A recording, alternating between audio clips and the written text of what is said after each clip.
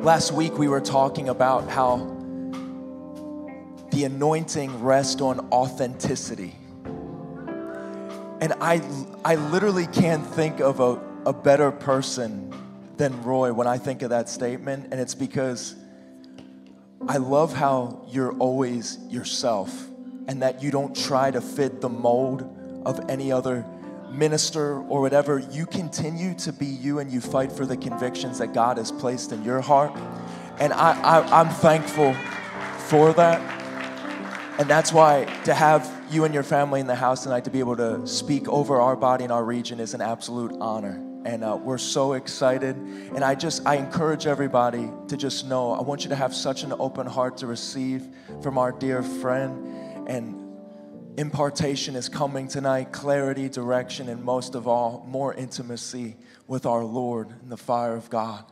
So we're gonna cue this video up, and I want you to know you all just, this is you do you tonight, and we're just gonna let you do that. There's no holds barred. So let's get ready.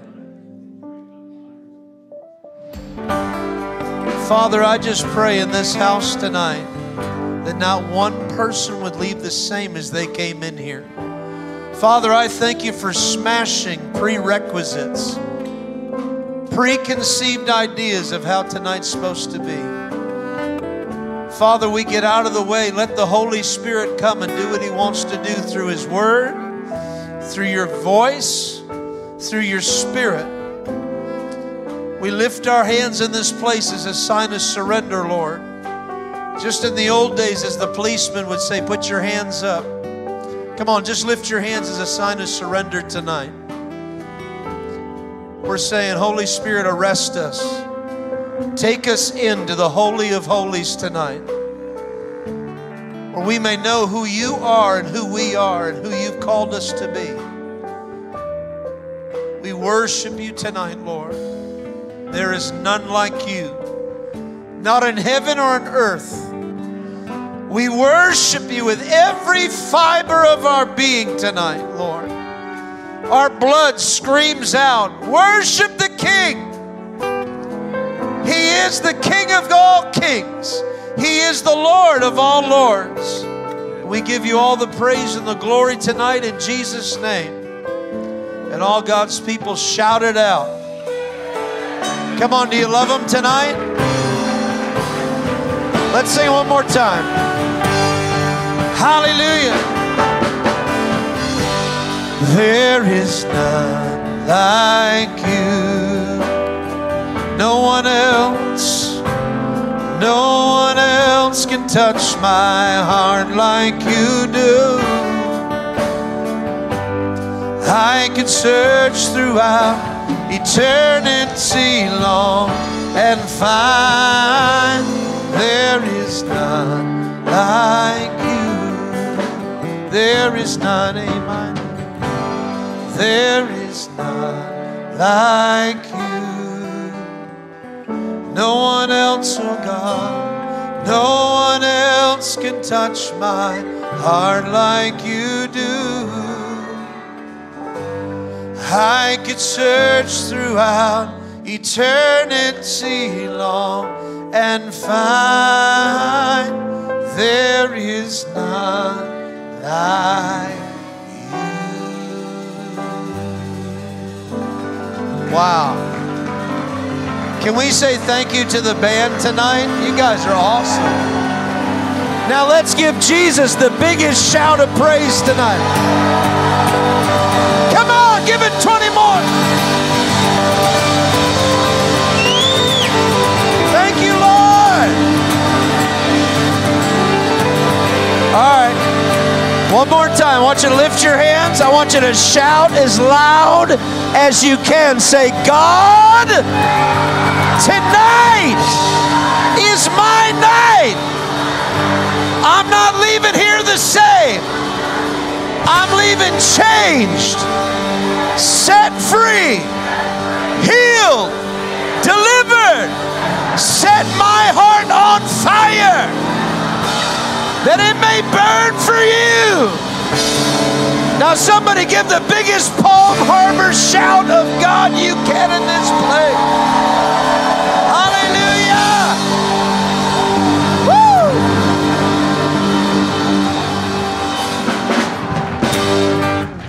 Awesome. All right, I'm stealing your band. Come on, somebody give somebody a high five. Say, you look good in the anointing. God's going to get you tonight. Hallelujah. Thank you, Jesus.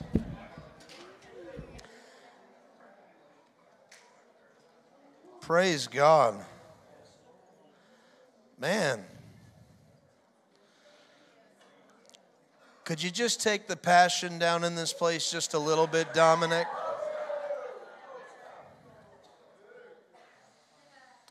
Wow. I want to say thank you to Pastor Dominic and Jackie for having my wife and I here and my family. How many love your pastors, man?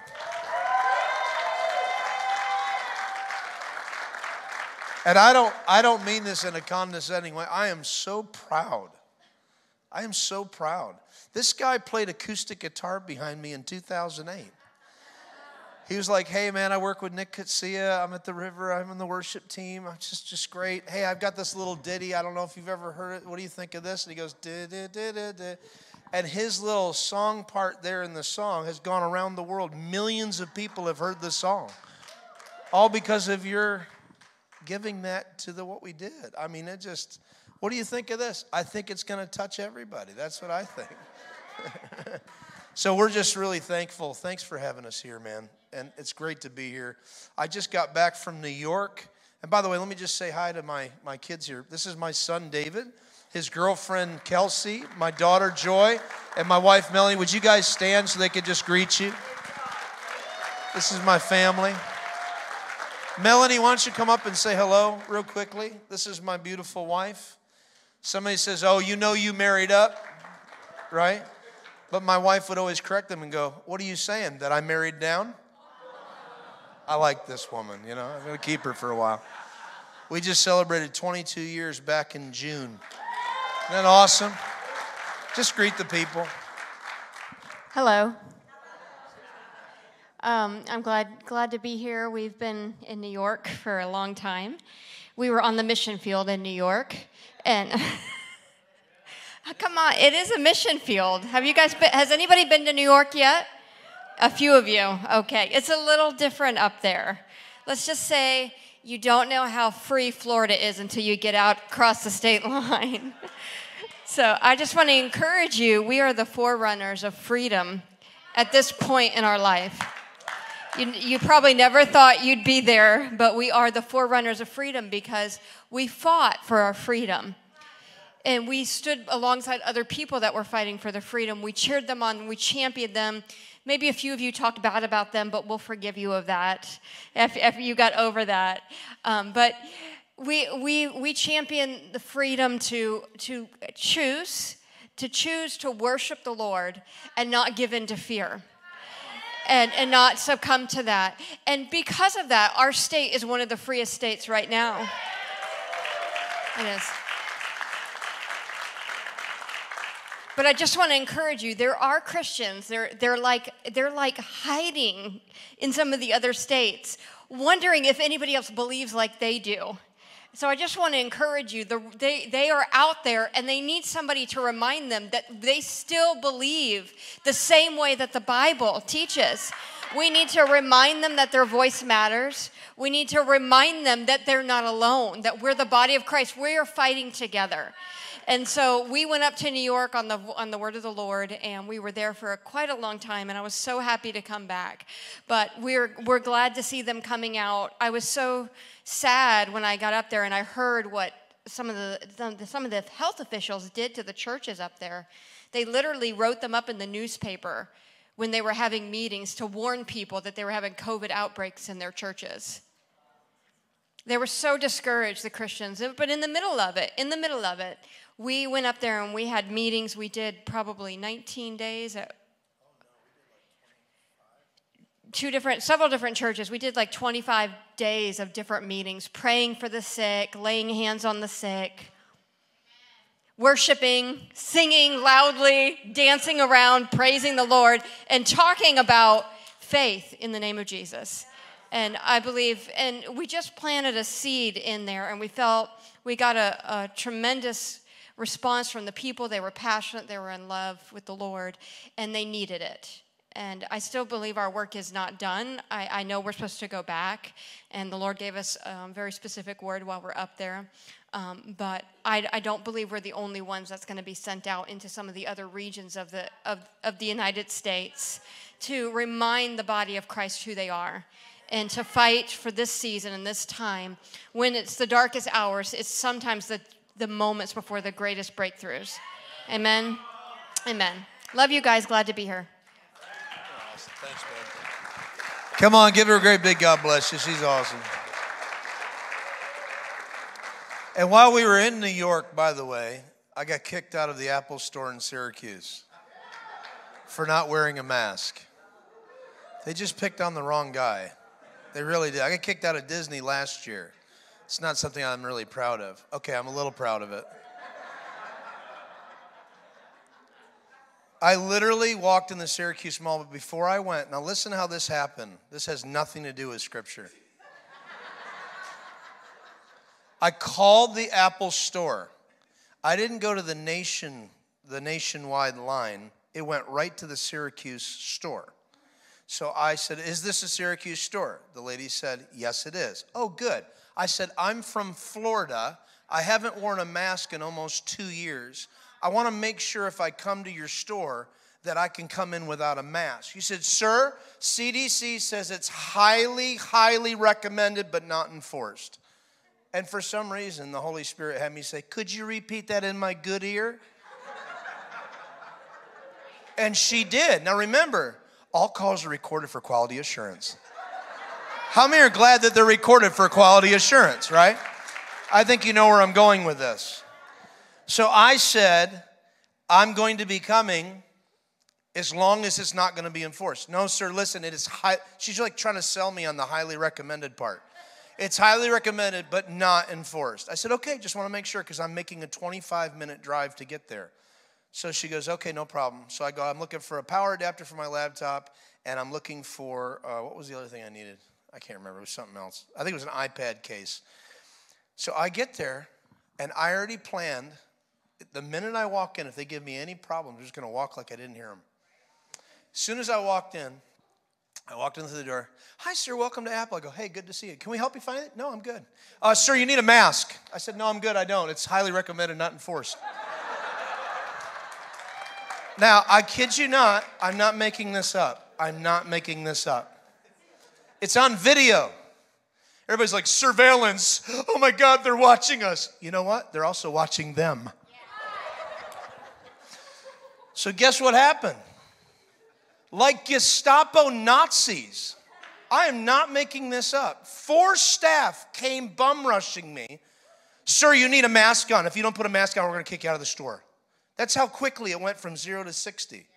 And I went, "You guys do what you want to do. I'm looking at these power pads and these adapters over here." They followed me around, all around the store. Next thing you know, mall security showed up. Now I'm surrounded by 4 staff and 4 mall security. I'm not exaggerating. Like I committed a crime. I stood there and I said, and I totally had my composure because I've been through this before.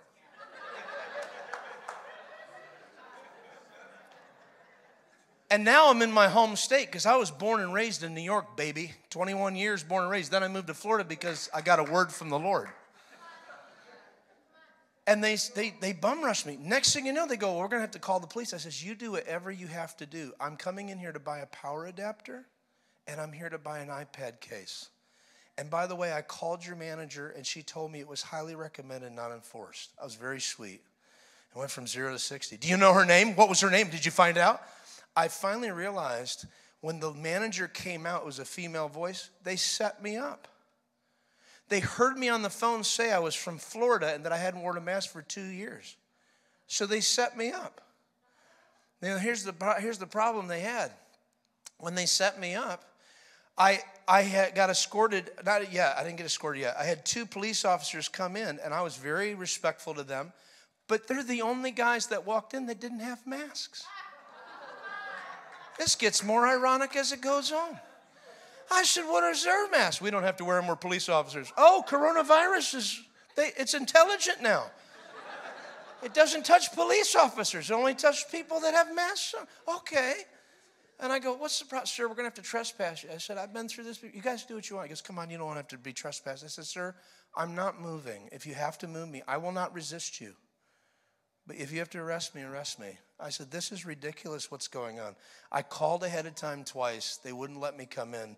I heard he came in because they told me I could. And then the next thing you know, I'm having a conversation with him, and we're trying to explain, and I'm showing him the address and everything. And I go, sir, this lady answered from this store. I called before I came to try to avoid something like this happening. And I realized at that moment, and I've always realized this for 2 years now, they have pinned us against each other. Ladies and gentlemen, wake up. It's called conquer and divide. Divide and conquer. Even the thing that's going on the broadcast right now, on all the news channels are in agreement all of a sudden, including, it rhymes with socks. Fox. Everybody's in agreement to show this particular thing because how many can see they're pushing this narrative on everybody in America? It's like North Korea. What does this have to do with Scripture? Everything. What you don't fight for, you will lose. If you don't stand for something, you will fall for anything. And just as you said, as cunning as that serpent is, he finds a way in until there's resistance from some people who say, I am not moving from this place. A, I know my rights, number one. B, I'm a child of God. You do whatever you have to do. Even if you put me in jail, I'm doing what I'm supposed to do right now. Somebody says the Holy Spirit would never lead you to do that. Really? The Holy Spirit led Jesus into the desert for 40 days where he knew he was going to get bombarded by Satan. Why? Why would the Holy Spirit lead him into such a dark place? I'll tell you why. He knew absolutely what he placed inside of Christ would get him through whatever storm was to come.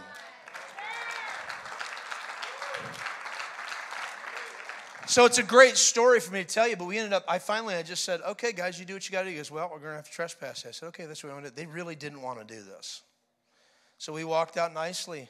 We got outside the door, and I says, if you guys want to trespass, he goes, we don't want to trespass you. These guys were younger than me. I said, guys, I honor what you do. But I said, do you realize what's going on? He goes, listen, it's a civil matter. It's private property. I said, private property told me that I could come in. It was highly recommended, but not enforced. The end of that whole story is I called Nationwide Apple, and I just happened to get the highest rank on that one call. And they said, we are the highest rank. I said, don't you guys have recorded calls for quality assurance? And they said, yes, we do. And we can see in our notes, this is some manager that answered from the Syracuse Mall. And I says, is there any disciplinary action that can be done? She goes, actually, there is. Sir, we take your call very seriously as well. Here's an email, fill this out, send it in as a claim, and there you go. And I don't have any malice. I don't want to get anybody in trouble. But if somebody's setting me up, you're in a place of authority. I'm the wrong guy to do that to. And I'm not a white supremacist. You get what I'm saying? So some people, they get afraid because they have the fear of man in them. They don't want to stand up for something. They go, why can't you just honor Romans 13, Roy? It says to submit to every ordinance of government. It's true that we should submit to every ordinance of government, but let me tell you something. There was a time when John and Peter were preaching the gospel down in the marketplace. And they came down, it says a centurion guard and a temple guard. So that would be today's police officer. And that would be today's pastor or leader came down and said, can you keep it down? Don't be preaching in the name of Jesus. And they looked at them with the crowd listening and said, who should we listen to? You or God? It's not trying to be a hero. It's not trying to have, this kind of macho thing to it. It has to do with standing for what you believe in your heart and not moving from it. I want you to quickly open up your Bibles to Proverbs chapter 29 and go to verse 25. Proverbs chapter 29, verse 25. I got a couple things I really have on my heart here, especially for this place tonight. Come on, if you have your Bible, say, oh yeah. Oh, yeah. Proverbs chapter 29, verse 25.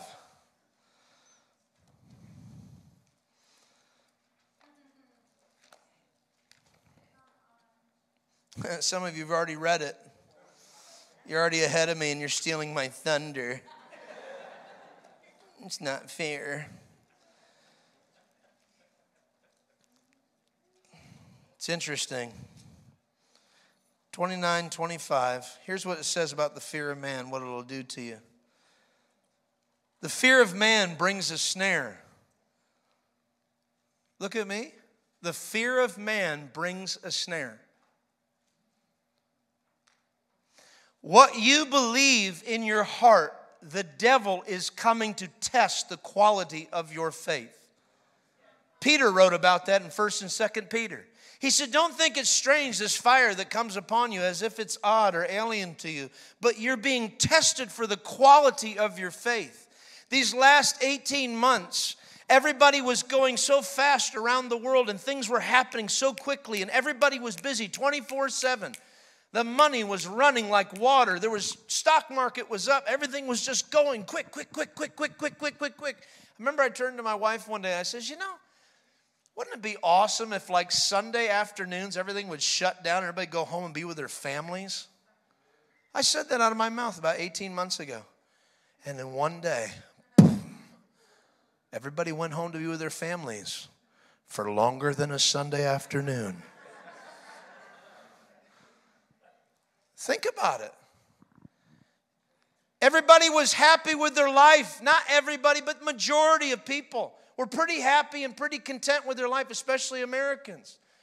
They put a lot of their hopes in every kind of thing. They put their hopes in houses and cars and their jobs and their money and their businesses. They felt like everything is all good. I'm good. I'm happy. I got my Amazon account. I got my Netflix. I got this and I got that. And then all of a sudden in one day, everything was snatched out from underneath everybody. I remember when I came here a year ago. Remember I was walking like this. How many were here for that? Remember that? The day before I came to the meeting, I was on my lawnmower, and I slipped, and one leg went that way and one leg went that way. And my knee went that way. And I went this way. And my Aunt Bev came around. She said, you okay? And I said, And I said, how am I going to preach healing tomorrow night? Let me lay hands on you tonight. How many have a problem? Make your checks payable to Healing Ministries International. That would have been Jacob's ministry, wouldn't it? He's like, God, you're going to bless me. God's like, no, I'm not. He's like, yes, you are. He's like, no, I'm not. Yes, you are. If you don't come and bless me, I'll come up there and bless you. And then the Bible says that the angel touched his hip. He wrestled with the angel. And then he's like, you know what? I might walk funny, but I got the blessing. Make your checks payable to Jacob. Got the Blessing Ministries International.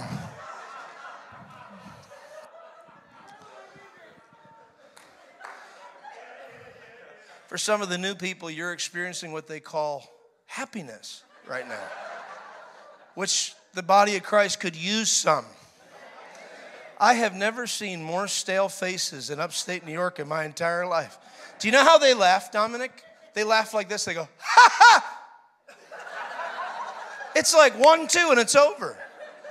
I mean, they don't, it's not like I want to put a sustain pedal on them and hook it into them and then, ha ha ha ha ha ha. Just try something different, you know?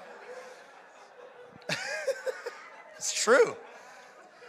You go to England, it's like, ha! You get one out of them. Anyway, I can walk now, by the way. Look at that. I'm healed. Of course, it's been a year.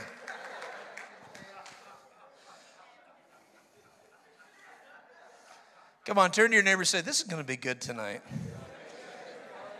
You're supposed to have fun in the presence of the Lord. You know, here's the other thing I'm trying to divert. If you fear man, the Bible says, God's word says, you have created a snare for yourself and you will be trapped by the fear of man. If you're not convicted on the inside of what God's called you to do, men and women will control you. You should be controlled by the Holy Spirit. Holy Spirit doesn't just come and comfort you. He emboldens you and empowers you to do the extraordinary when you're just an ordinary person like me. And then people look at you, Deuteronomy 28 says they'll be afraid of you because you actually know God. You walk with God. Somebody says, can you just use your inside voice, please? I don't like your shouting. I'm over the shouting thing. Well, you wouldn't have liked Jesus. You know why? They didn't have any amplification equipment. 2,000 years ago when they preached the gospel, when Jesus said the Beatitudes, he would have said, blessed are the poor in spirit. You know why? Nobody could hear him in the back. And now we come and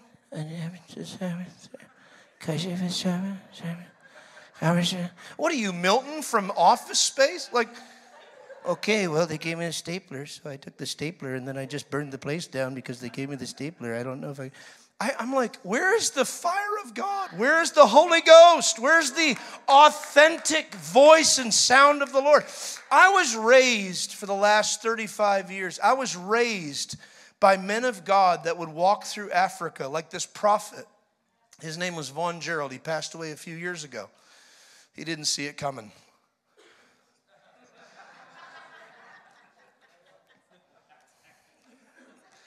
I'm going to try this church over here. I'll be right back. Did you get that? It's like a grenade.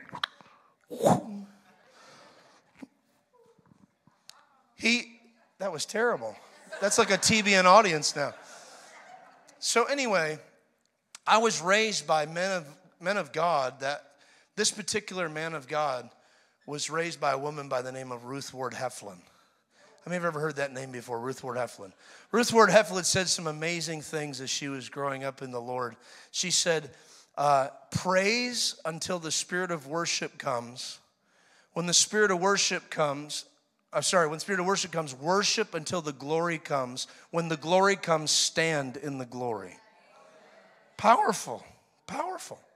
Well, this man of God, he went through Africa and he had a bunch of evangelists with him that thought they were going to be the next Billy Graham and Reinhard Bonnke's. And they were walking through the desert. And as they were walking through the desert, they were so thirsty. And I think they were in the desert for like 5-6 hours or something.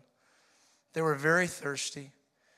And they walked up to this 50-gallon drum. And in this 50-gallon drum was water that was like, had like foam on it. And there was rust in it. And there was like mosquitoes in it. And like dead flies and old booster shots from Moderna.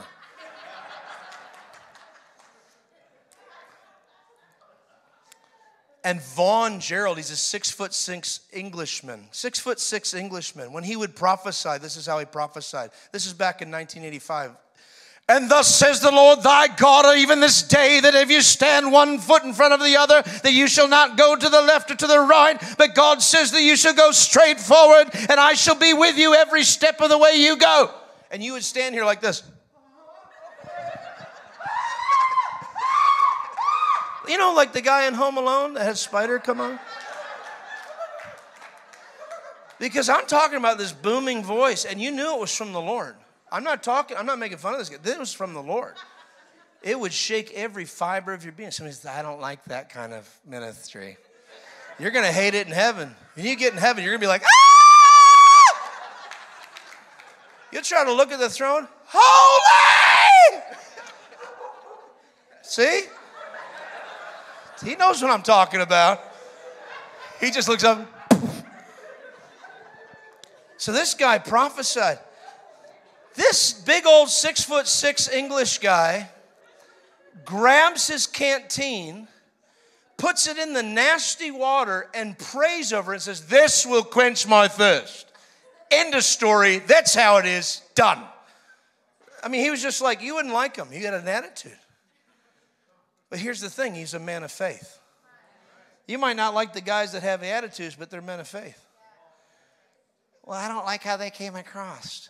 Oh, I'm sorry. I don't like your lack of faith. It stinks.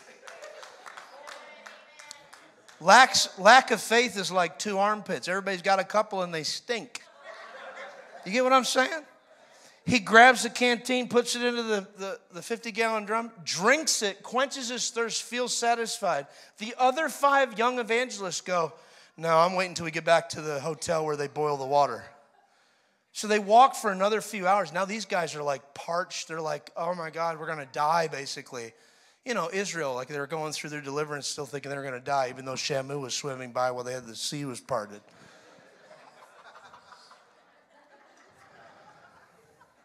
You'll catch on. Just hold on. Seatbelt? Seatbelt? So,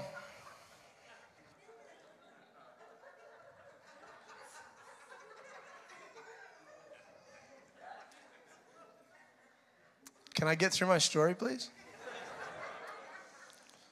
So the other guys, they finally get back to the hotel. Vaughn goes to sleep. The other guys get the boiled water that's now chilled, so they drink this nice, refreshing water. All 5 of the evangelists got deathly sick the next day. And they all drank the boiled water from the hotel. Vaughn was not sick. That's the man who helped raise me. I have no toleration for lack of faith. Even in my own life, I've had problems myself, and I expect what the word says I can have. If the Bible says the fear of man causes a snare, what do you say we get rid of the fear of man and we get rid of the snare? Come on, somebody. Say amen if you believe that. Okay? Because the fear of man is the thing that holds you back. You know, the world says, oh, just be your better self. You're a rock star. You're this, you're that. Forget that. Go to the word, what it says. Do you know that nobody in this room at all has ever seen their own face? You've only seen the reflection of a mirror and what it tells you you look like. Not one of you have seen your own face.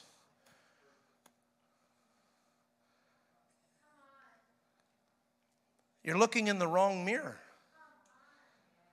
The Bible says, look into the mirror of His Word and find out who you really are.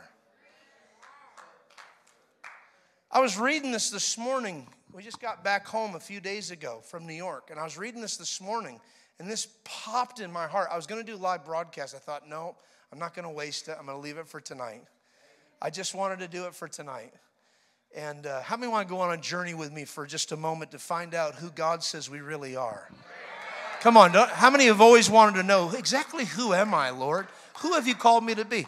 The reason Jesus came was not just to set you free from sin, but to reveal to you that you're a son and a daughter. Jesus is the template of how God sees you if you will follow His ways. Many people say, I love Jesus, but Jesus said, if you love me, then you'll obey me. If you love me, then you will obey me. In other words, if you truly love me, then do as I say. But a lot of people have a hard time with that because they're going to have to face themselves. They're going to have to face some stuff that they've been hiding. They haven't given the Lord every room in their basement of their soul. They think it's too dirty. That's the one He wants. Oh, you think God is ashamed of that? Oh, well, it's just so sinful. Jesus became sin. There's nothing that you've done or said that's too great that the cross doesn't have enough power for. Now, let me say this. Repeated sin is really stupid. Dumb to the second power. I mean, it's like returning to your vomit. I got a scripture for that real quickly. Let's go to Hebrews chapter 10, verse 25. Come on, just go with me quickly. Hebrews 10, 25. Hebrews 10, 25. It's a really quick scripture. For those of you that just want to stay in your sin and repeat it and go, Jesus will cover me. It'll cover. I'll be covered. I am covered by my own sin. This guy's really unorthodox.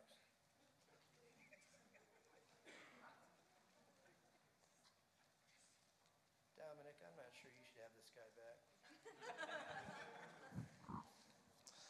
Too late. This is my second time. It's like Ricky Gervais at the Golden Globes. Look at this. For those of you that want to continually stay in your sin, let me scare the HE double hockey sticks out of you. For if we go on willfully and deliberately sinning, this is Hebrews chapter 10, verse 25. This is what the Apostle Paul says. For if we go on willfully and deliberately sinning after receiving the knowledge of the truth, there no longer remains a sacrifice to atone for our sins. That is no further offering to anticipate, but a kind of awful and terrifying expectation of divine judgment and the fury of a fire and burning wrath which will consume the adversaries, those who put themselves in opposition to God. Anyone who has ignored and set aside the law of Moses is put to death without mercy on the testimony of 2 or 3 witnesses. Look at verse 29. Take a deep breath.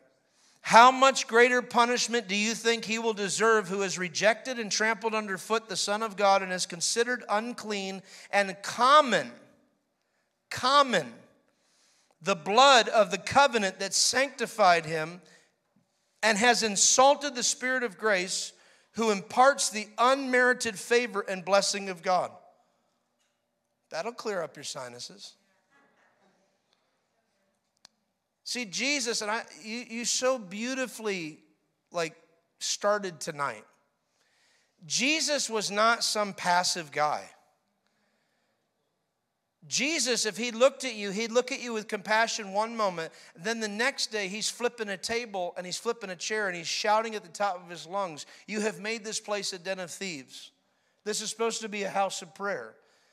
The thing is that they were considering it as just common. This is just another building. Let's go ahead and set up a marketplace and just talk around and just kind of hang out and just kind of do our thing and just be normal human beings kind of thing. No real honor or reverential respect or towards the glory of God or the reverential fear, which doesn't mean to be terrified. It means the awe and respect and honor for your heavenly Father. We live in a day and age right now where everything is becoming commonplace, but there's no power. There's many that walk in, they have so much revelation, but no power. And I'm after seeing what God says in the Bible that I can have. If he says the fear of man causes a snare for me, I want to get rid of the fear of man in my life. I want to get rid of the snare, and I want to get a hold of everything he has for me. And what he says about me will trump, and I do mean trump, anything that the enemy wants to throw at me. Can you say amen? Even Trump would say, that's pretty true. It's pretty true.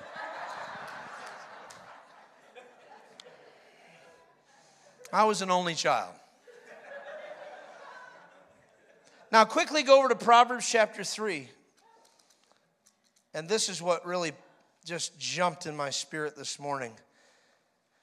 Last time I was here, I preached a message called Disciples, Servants, Friends, Family. I'm going to give you in 2 minutes that whole sermon so I can move to this part. This is part 2. If you missed it, you can go online, I think, and even watch it.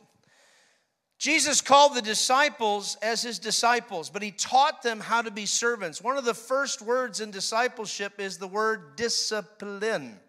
People don't like that. It's the love of God. It's the love. Yes, God loves you. Well, God loves me just the way I am. Yes, he loves you just the way you are, but he will not leave you in that condition if you've truly turned to him. I'll try this church over here.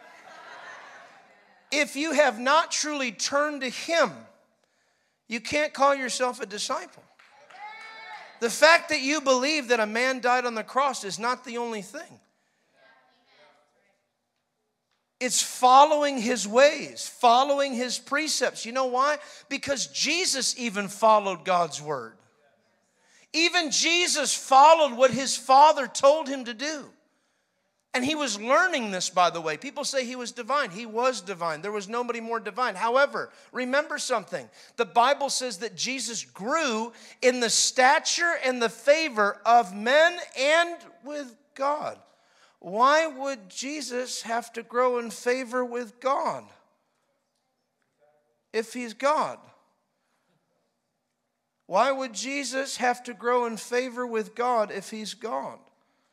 Because he came as a man on this earth just as you came as a human being on this earth, and he had to learn the word. People I've heard some people say he probably healed a bird when he was 12 years old. Not on your life. That's heresy. That's Hollywood. He was not doing anything like that until age 30 when the Holy Spirit came upon him, and then he was endued with power. And the first thing the Holy Spirit did with him is didn't lead him into this big crusade. It led him into the desert so he could go take the flesh and beat it into the ground. Because the fear of man will cause a snare. And if Jesus really thought in his flesh brain instead of his spirit, he would not have any chance against the enemy. Somebody says, no, he was Jesus. No, he grew his stature and favor with men and with God. Why would you have to grow in stature with God or with men? Because it's showing us that Jesus is the template. He made the way where there was no way. The Apostle Paul says that he was the firstborn among many brethren. Listen to me, I'm preaching the gospel here. He was the firstborn among many brethren. There's a song that we used to sing. We haven't sang in a long time. As the deer panteth for. How many remember that song, okay? Guess this next verse. You ready? You're my king and you're my friend and you are my brother, even though you are my king. That was written back in like the 70s, maybe earlier. See, discipleship is to actually get the attention of all these wayward sheep, which is why Jesus came on the scene and he said, hey guys, follow me. My yoke is easy. And by the way, somebody says, was he really a rabbi? Yeah, he was. What was your first clue? They called him rabbi was my first clue. That was my first clue. Rabbi, what makes you think he's a rabbi? Well, let me tell you this. How many people could stand behind a lectern and read from the holy scrolls of Isaiah with authority? You had to be recognized, and he was. He had to learn everything that he had to learn.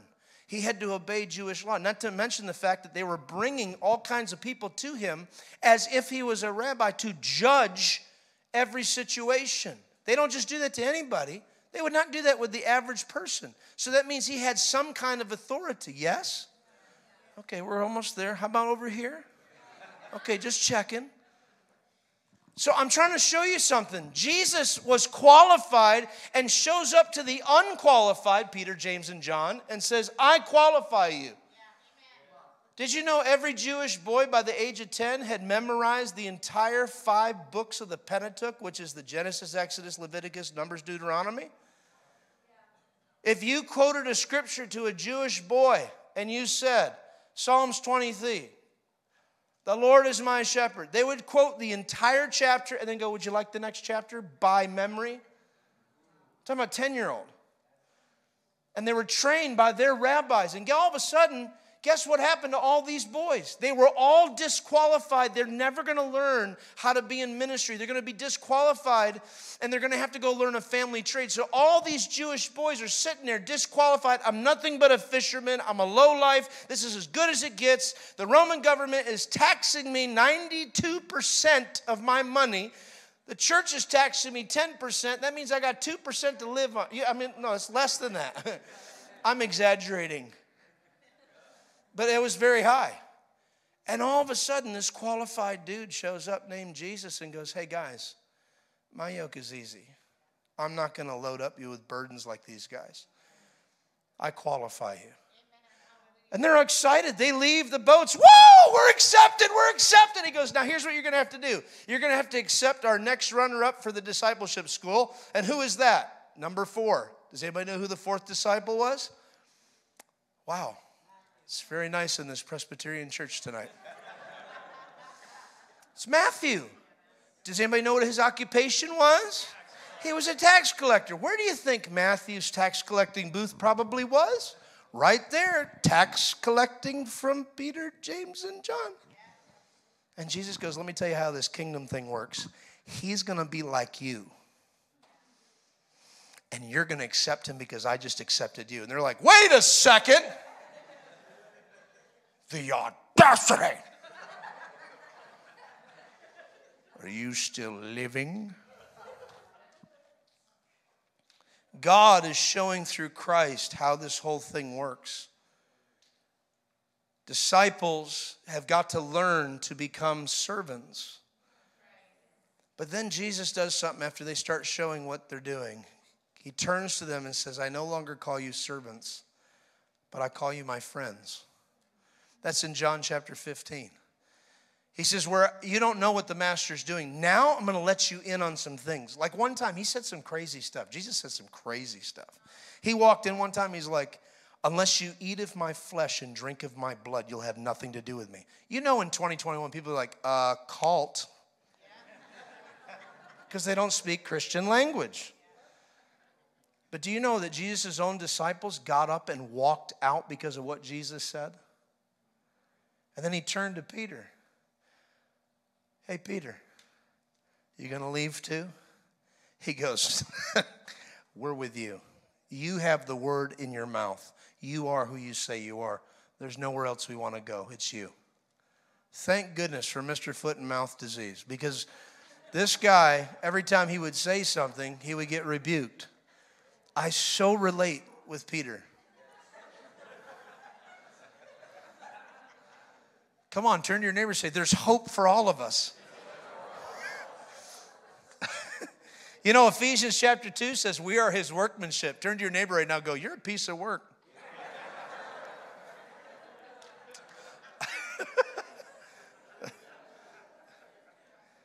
But you know what? He took them from disciples, made them servants, and then he says, I now call you my friends, where I'm going to let you in on what I'm doing.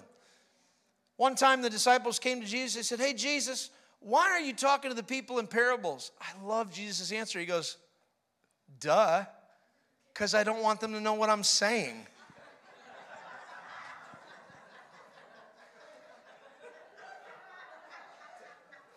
How did you not get that? You can see the disciples going, what do I do with my hands? My hands. So everybody say disciples, servants, friends. Now watch this. This is what most Pentecostals miss. John chapter 20, verse 17 through 26. See, a lot of us have the Spirit, but we don't have the Word. Pentecostals are awesome at, in the Spirit I can fly, but if I go in a valley, I'll probably die.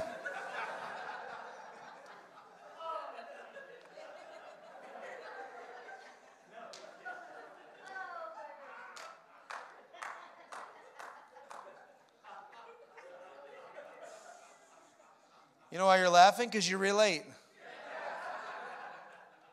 Come on, you need the Word, man.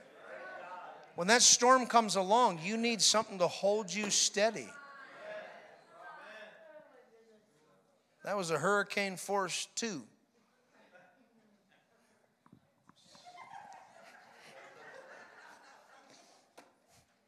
That's 3. Some of you be like, 4 comes, you're like, I'm out!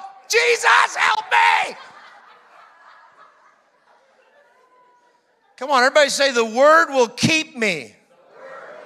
I shall be planted by the water, and I will not be moved.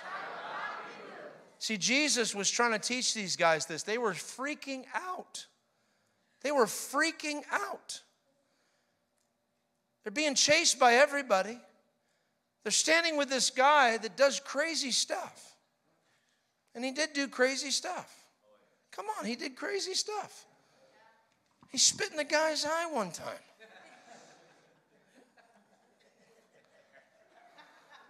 Here, guys, this is how we're going to minister to this guy. I want you to learn this now. Drink a lot of goat milk before you minister to blind people.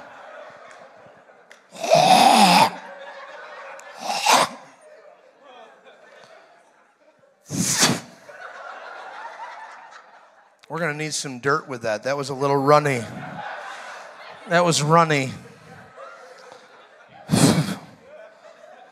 All right, now we're going to mix it around. Now, by the way, if you're getting offended at this little analogy right now, I mean this from the bottom of my heart. I don't care. Can you imagine the disciples watching Jesus hawk a loogie as a way of healing a blind man? I mean, here's the disciples writing stuff. Okay, what are we doing now? We're praying for who? Blind people? Okay, blind people. Here we go. I don't know how to write that. He spat.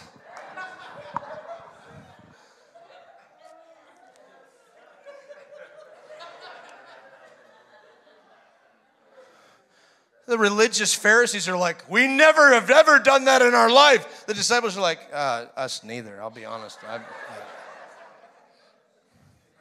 But you know what happened? The guy could see. So it doesn't matter what Jesus does. He gets results. He gets results.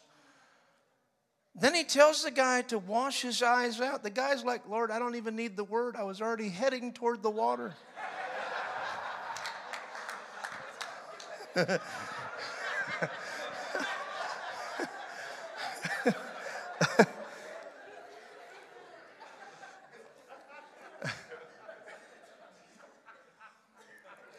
You know, you should be so tenacious after results that it does not matter what you look like to man.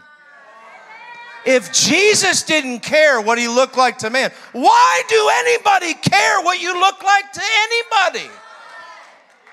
Well, my reputation, and I've got me, and I got this, and I'm this, and I'm that, and I'm this. And who cares? Nobody's even looking at you.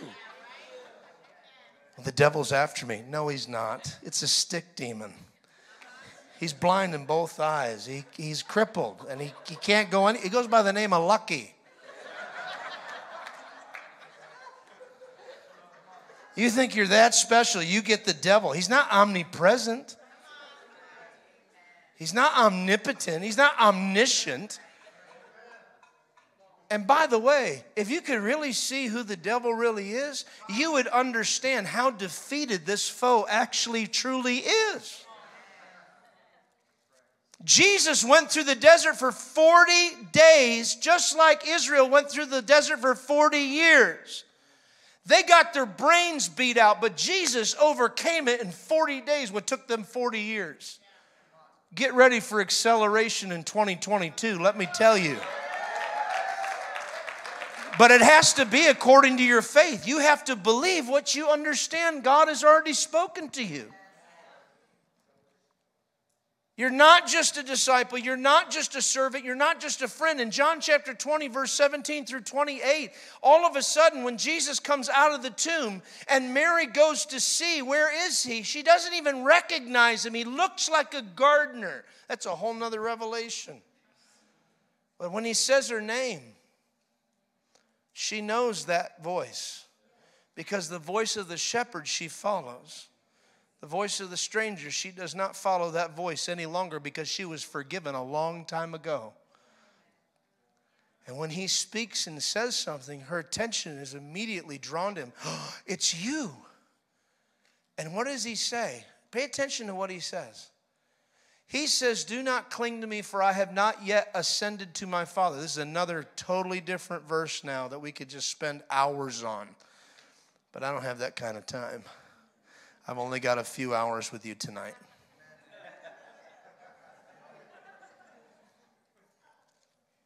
He says, do not cling to me, for I have not yet ascended to my Father, but go to my brethren. First time Jesus ever refers to the disciples, not as disciples, not as servants, not as friends, but brothers. Can I tell you, in the Middle East, that is humongous to use a family term. Americans don't understand that. It's very, very blood's thicker than water kind of statement. Go to my brothers. Jesus says, go, Mary, to my brothers and tell them that my God is your God and that my Father is your Father.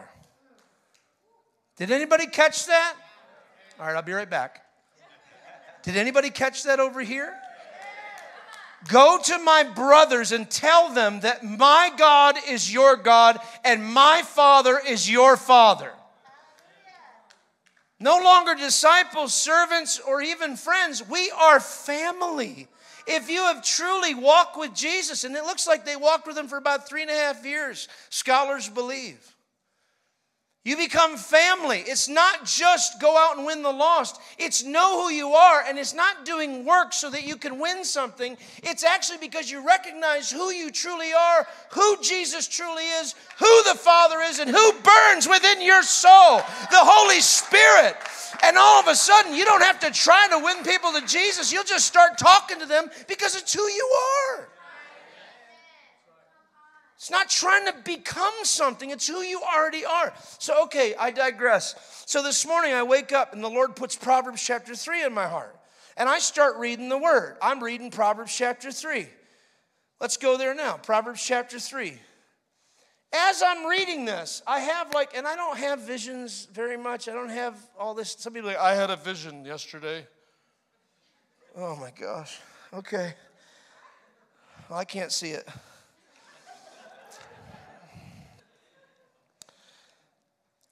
I started seeing this in Proverbs chapter 3, verse 1. Look at the first words, my son. Do you understand that Jesus, as he was growing up, he would have been reading from the Holy Scrolls of Isaiah and Proverbs and Psalms and every single book in the Pentateuch?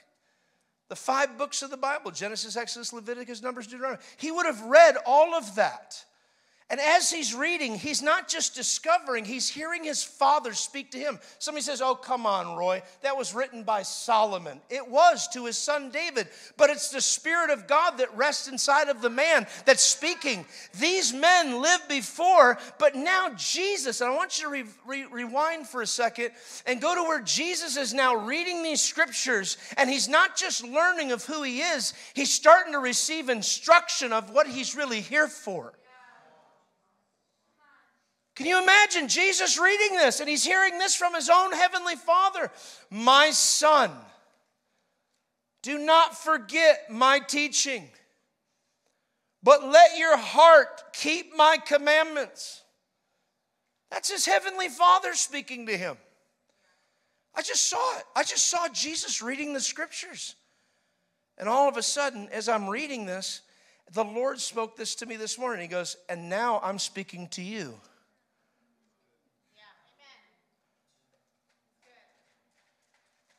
Jesus lived to die, and then he died to live, and then he ascended to give. I'm not trying to rhyme. And he gave the Holy Spirit, and now we have him living inside of us. Now we are the ones that are alive in his history book right now, because history is his story. And we are living, walking epistles. We're in the metaverse. It's multiverse. No, it's just a verse. It's just a verse. And the Lord spoke that so clearly to me this morning. He goes, now I'm speaking to you. He's speaking to you. Now imagine Jesus reading this. Go real quickly over to, where did I see it today? I'm going to find, here we go. Watch this. Look at verse 25 of chapter 3. Now, I want you to imagine this. Imagine Jesus reading these scriptures, having a conversation with God, and the Lord is speaking to him for what he's about to do. And this is for a few people in here tonight. Wake up! Hallelujah. Praise the Lord. Proverbs chapter 3. Look at this, verse 25. Go to verse, we'll go to verse 24. When you lie down, you will not be afraid. When you lie down, your sleep will be sweet. Watch this. This is Jesus reading this now. Remember. Do not be afraid of sudden fear, nor of the storm of the wicked when it comes, since you will be blameless. For the Lord will be your confidence, firm and strong, and will keep your foot from being caught in a trap. Do you realize he read that as probably a teenager? And it was preparing him for when he was on the boat with the disciples and the storm came along and he just went to sleep because he already read it.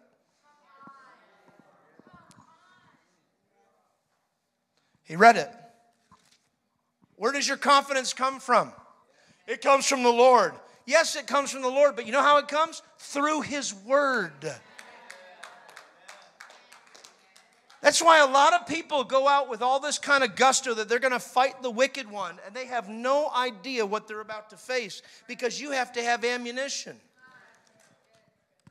All I have is the Spirit, that's all I need. No, I've met a lot of people that just have Spirit, and they crash and burn very quickly. They're quick out the gate. Hallelujah, thank you, Jesus. 10 years later, leave me alone. I go, dude, what happened to you? What happened to you? Did a storm come along and shake you? Did you forget what the Word says? That's why it really, honestly, just to speak really openly, it's why it really, really bothered me these last 18 months with ministers, and I'm not speaking of anybody here on the front or anything, but ministers that actually said that they had absolute faith that God could heal anybody, and all of a sudden a little thing comes along, and people go, well, I guess Psalms 91 doesn't work for this one. Are you kidding me?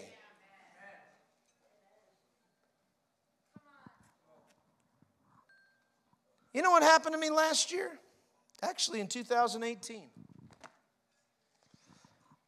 I'm in Southampton, England. My son and I went on the 7-country hop. We went on a cruise ship.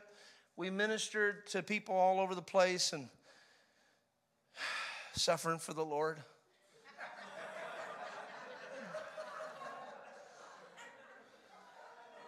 I was ministering to the little ice cream cones.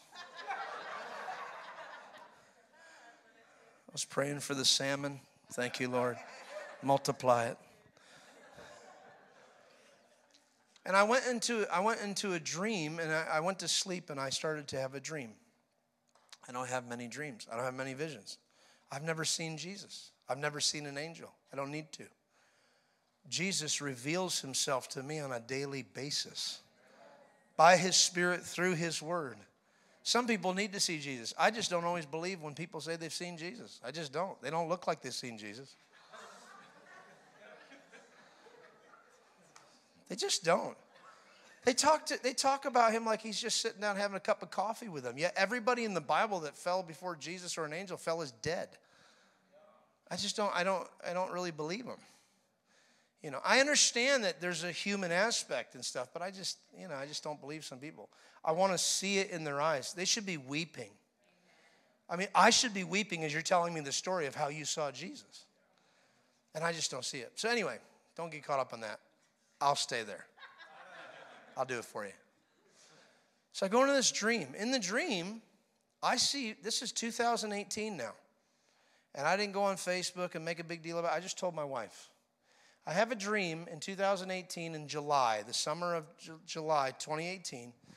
And I see President Trump shutting down, at that time, the northern border and the southern border of America. I saw the wall going up, but the wall was going up to close everybody in, not to keep people out. That's what I saw. That's the way the dream came across. Then the scene changed, and all of a sudden there were like millions, and I do mean millions, of drones, weaponized, like with full-on weaponry on top of them, that were hovering over. It at least led me to believe that they were hovering over the top of every house, holding people at bay. And like if you shot one, they would just fly another one there, and you just run out of bullets. They just keep flying them.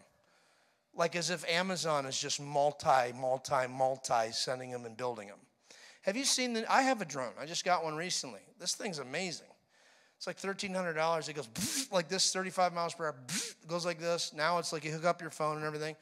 I thought, if we have this technology now, God knows what they have. If we have, we're like, oh, look at my new drone, yeah? Yeah, look at the spaceship that just pulled up behind you. MIB's going to show up, you know what I mean? Like, you didn't see nothing. You saw nothing.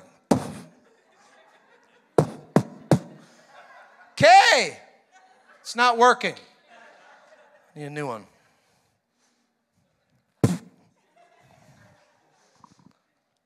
So I see these drones over everybody's houses.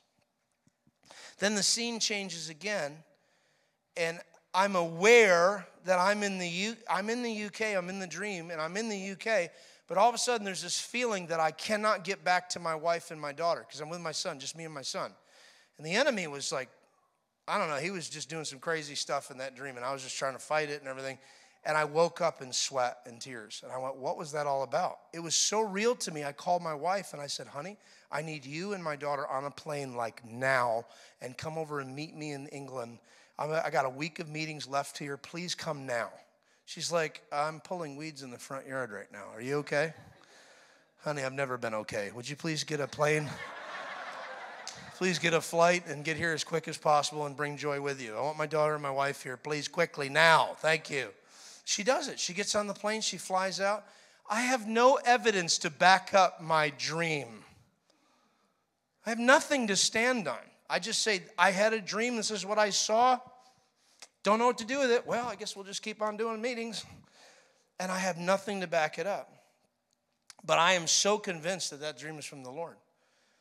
And then, March of last year, 2020, on the 17th, I was with Pastor Rodney the night before he had that vision of the fire coming in. That was 2 hours prior before I was with him. Sorry, it was 2 hours after I was with him in Merritt Island. And we were up in a room by ourselves talking about it might be a lockdown. But I had already seen the thing closing in, so I was trying to figure this out. And now it's starting to happen in reality. So now I'm like, whoa, I really saw something. And then President Trump at that time, if you remember, he came on at 9:07 p.m. And at 9:07 p.m., here's what he said. I'm shutting down all travel from Europe into the USA. And I looked at my wife and I smiled. I did not have any, in fact, there was no fear whatsoever. In fact, I felt happy. I'll tell you why. Because Jesus told the disciples, I'm telling you these things now so that when they come, you'll know I'm with you because I told you before it happened. I sat there and smiled. Now, you got to hear this. This is a testimony.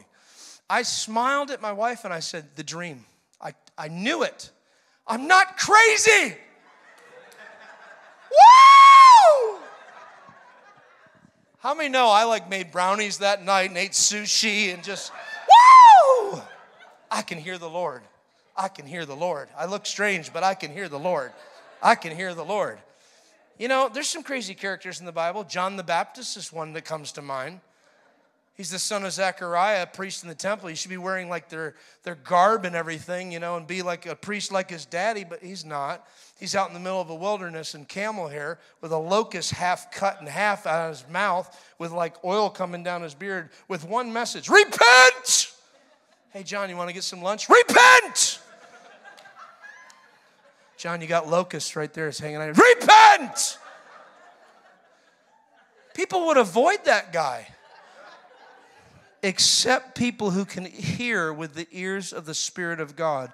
Because there's one in the wilderness, one voice in the wilderness crying out, prepare the way of the Lord.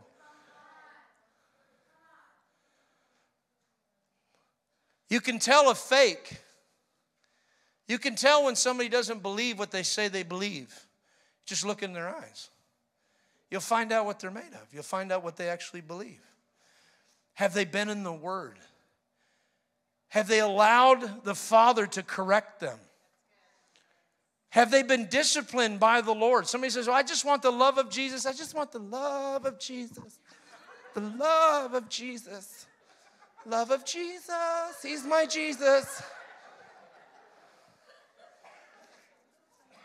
A true father doesn't just love you, he corrects you. You can read Hebrews chapter 12 in your spare time if you'd like to. It's all there. He does that to sons and daughters whom he loves. Revelation chapter 3, verse 19. In the Amplified, it says, I only tell the faults to those who I dearly and tenderly love. What did he tell the disciples? He started pointing out a lot of their faults, even though he brought them in the beginning. Once they turned, then he started working on them, transforming them from the inside out. Peter's like, how many times should we forgive? 7 times, right? Because that was a Hebrew tradition. And Jesus is like, do you know multiplication? Do you know how to multiply? 7 times 70. And how many know God is perfect in his word? He doesn't miss one jot or tittle. Come on. All right, there's no response from that. Let me try this church over here. How many know that he is always absolutely perfect in his word? He doesn't miss one jot or tittle. Why do you think he said 7 times 70? See, to a Jewish mindset, when they're listening to Jesus talk, the Jewish mindset was we just forgive 7 times a day, right? That's kind of our thing. And they're trying to make it transactional. Jesus is not transactional. He's relational. Come on, everybody say Jesus is not transactional. He's relational. But if you have a relationship with Jesus, there's going to be some transactions that are going to take place. You with me? Okay. So to a Jewish mindset, 7, right? Just if I do 7, if I just do the bare minimum, I'm okay, right? He's like, you're missing this point. I tell you what, 7 times 70.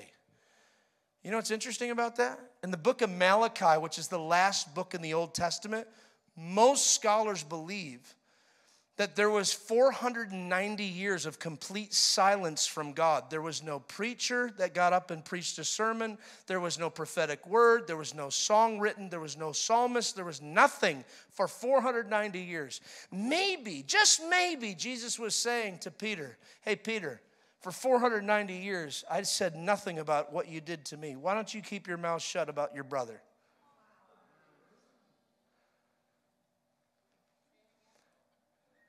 For 490 years, there was complete silence from the Old Testament to the New Testament, and then he has come. See, the Old Testament was transactional. The New Testament was relational. God showed up in the flesh and says, you know what? You guys weren't getting this in the beginning. I'll just come myself. Now, that was always the plan, by the way. I'll just come myself, and I'll do this, and I'll show you how this works. I know you're angry. I know there's injustice going on. Here's how we're going to do it. This is how we are in heaven. We forgive those. Be slow to anger. How many are not very good at that like me? We're still learning. Okay, the rest of you are lying. Some of you are like, no, I've got that thing aced.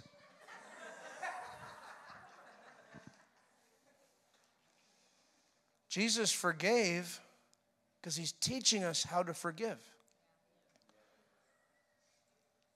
And these disciples are learning through discipline. I mean, and we get it wrong. I mean, Peter walks up one day. He's up on the Mount Transfiguration. There's Jesus illuminated. And there's Moses and there's Elijah. And I'm thinking, how did they know those were Moses and Elijah? They have Facebook back then? But apparently there was Moses and Elijah. And you know, Peter comes up there and he says something very spiritual. This is awesome! I could see it. Maybe in a Hebrew way. I don't know what that means. Tadaroba, tadaroba. It was Aramaic. Sorry, I messed up.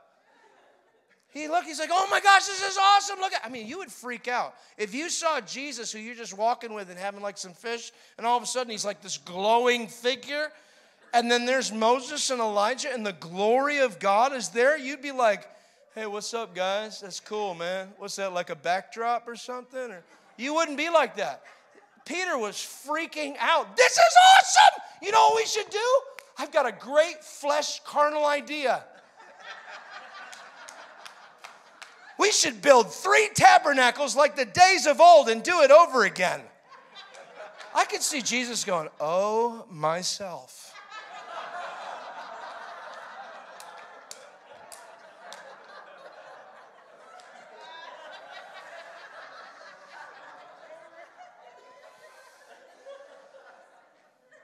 Peter, could you go down to the hill, please? Father, I apologize. How long must I be with this generation? Do you know Jesus said that? Yeah, but he didn't say it like that, Roy. Oh, you know. How many times did he get frustrated? How long must I tarry? He said that several times. How long must I tarry with you? Here's what I'm trying to get at. The fear of man brings a snare. The flesh of man is the snare. Flesh is the snare. You can do nothing apart from Jesus. Read John chapter 15. I am the vine, you are the branches. You can do nothing apart from me. Jesus, and I'm wrapping this thing up into a nice big old box here because this is what Jesus is saying. Jesus is saying, I am just like you and I learned to overcome. Follow me and I'll show you how you can overcome.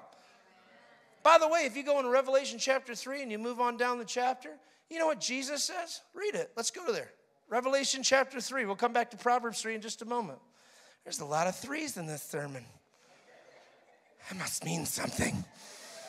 I'm going to find it. There's a lot of threes. I'll write that down. It means something.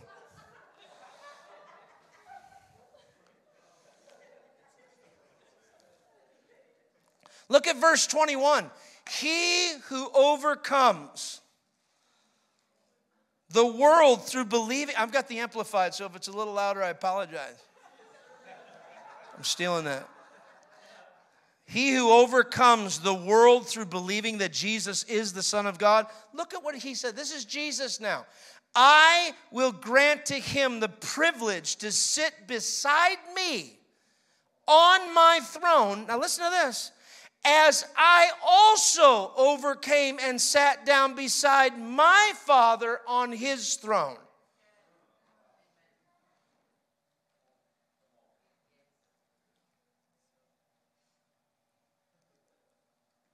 You read Proverbs. It's not just Solomon speaking to his sons.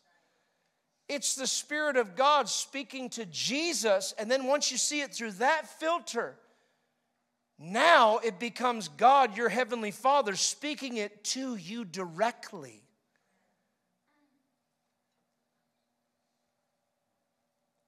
Look at Galatians chapter 4, verse 6. God has given us the Spirit of his Son into our hearts, crying out, Abba, Father. Now watch this. This might mess with a few people. What was the last thing Jesus said on the cross? Huh? He did not say that. Read your Bible. This is why I have to come and say this. That is not the last thing Jesus said. The last thing he said did not say it is finished. He said, Father. Oh, you see, now you're here. Hi. Welcome back. Father, into your hands I commit. Listen closely. Try not to go ahead of me. Father, into your hands I commit. Whose spirit? Jesus was saying, my spirit. Read the text. Father, into your hands I commit my spirit. And then he breathed his last breath. And he died. You know what God said? I know exactly what I'm going to do with your spirit. I'm going to pour it out on all flesh who will receive it. Maybe you've never heard it like that before, because I never did either till a year ago. And it wasn't through some preacher. It was my buddy and I in my garage building some 6-gauge wire. And I was just going over the scripture just as Jesus would have gone over scripture in his spirit and his heart. And I'm so in love with God. And I'm just fellowshipping with another man. And I'm just talking to him. And all of a sudden I saw Jesus on the cross going, Father, into your hands I commit my spirit. And I was like, Terry, God, you know what God did with his spirit? And I had to back it up. You have to back it up biblically. You can't just create some doctrine or something. You can't just, because you had a thought. You got to back it up. You got to have some word. People are like, make all kinds of stuff, you know, crazy stuff. Threes. Look into it. It's important. I'm not saying they're not important. They're just not important right now. He said three times. It's 3:30. There are 3 glasses of water I'm going to drink tonight. 3 times I had to go to the bathroom. Sometimes that's the only contribution people make to the church. Anyway, so Jesus is on the cross and he says, into your hands I commit my spirit. God says, I know exactly what I'm going to do with that. Joel 2:28, in the last day says God, I will pour out my Spirit on all flesh. You can back that up with Galatians chapter 4, verse 6, where the Apostle Paul says, God has given us, there it is right there, ladies and gentlemen, brothers and sisters. God has given us the Spirit of His Son into our hearts, crying out, Abba, Father. Go down to the rest of that chapter at the very end. It's still in context. He was talking about how he was a bit disturbed with these couple people that he was talking to, and he goes, I need to speak to you until Christ is fully formed in you.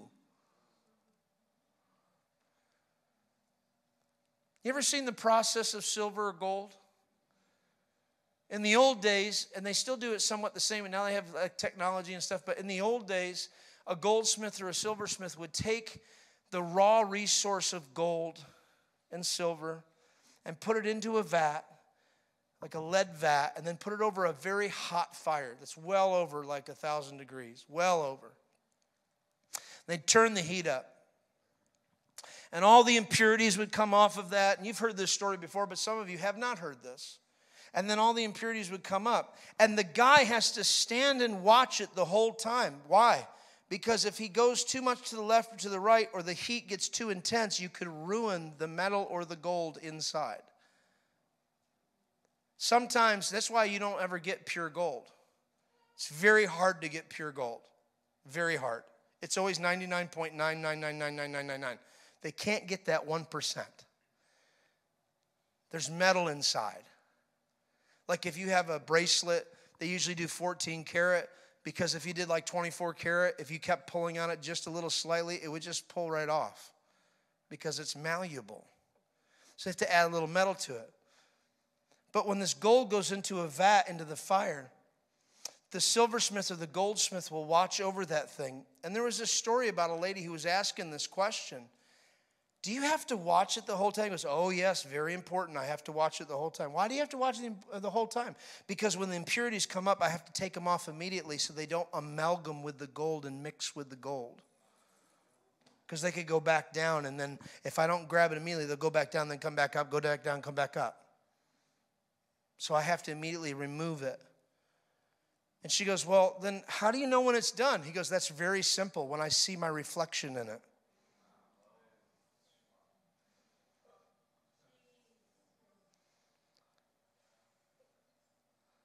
See, the Apostle Paul learned something. When he saw Jesus on the road to Damascus, he didn't just see him with his eyes, he saw him with his heart. He realized at that moment, that was the Messiah that we killed. It's him. It's you. And then Jesus speaks and he hears his voice and says, how long will you kick against the goads, Saul?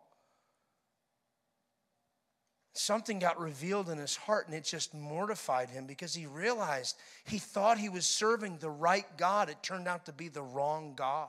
It turned out to be the God of this world. But see, he loved him with all of his heart. He did it wrong, but God loved him back because he knew his heart. You know, Jesus said many things. One of the things he said is that we are earthen vessels with this treasure inside. So he bought the entire field with all the treasure hidden inside. He sold all he had to buy the entire field. Why? Because he saw the treasure inside of the earthen vessel.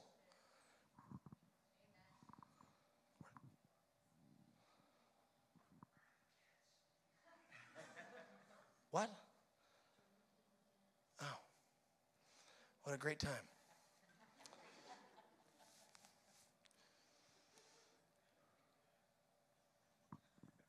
Okay, it's gone. Clear? Come back. I totally lost where I was going. Kids can do that to me. Where was I? Earthen vessel. Thank you. Earthen vessel with treasure inside. When he sold all he had to buy up us, he found us. He saw we were lost and he found us, and he wanted to tell us who we really are. The enemy's been lying to you your entire life to tell you who you're not. And especially in religion, to try to make you into this kind of morphed kind of thing. But I'll tell you something else that's happening right now, even in 2020, 2021. Now there's such a repellent from religion that people are starting to use the things of God that are holy as commonplace. And there's no respect or honor for the things of God. So how can you expect anything to happen if there isn't a true honoring of what the Lord has done? You understand where I'm going with this? There's almost like a blasé kind of way of doing things. I see it all over the place. We've traveled to 42 countries now. And it's just like, it just has this kind of, well, you know, he's just like this. No, there's holy things of God. There's very holy things of God. But the beautiful thing to me is the fact that when that goldsmith and silversmith says, that I know when it's done, when I can see my reflection in it, that is exactly what Jesus is waiting for us. When he has been fully formed inside of us. That's what every day is like. When we start reading the scriptures, I don't think you should read the scriptures anymore like this is just Solomon speaking to David. I think you should read the entire Bible like it's speaking directly to you. As if Jesus is inside of you behind your cow eyes looking at the words on the book. Now, you're not Jesus. I'm not Jesus. But he lives inside of me. Does he live inside of you? He gave us the Spirit of his Son into our hearts that cries out, Abba, Father. Proverbs chapter 3, verse 1, it talks about how he says, listen to wisdom. Look at verse 2 of Proverbs chapter 3.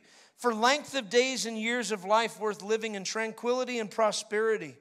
The wholeness of life's blessings, they will add to you. Do not let mercy and kindness and truth leave you. Instead, let these qualities define you.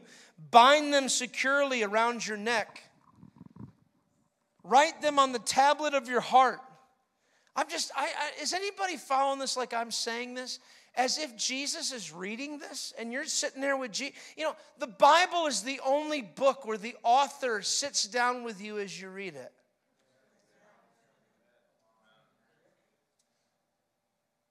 Is anybody getting that, what I'm saying? Can you imagine with me as Jesus is reading this? You're sitting with Jesus reading this even now?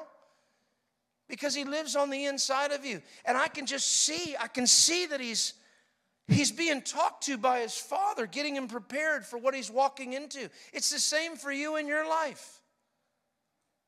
That's why he wants you in the Word.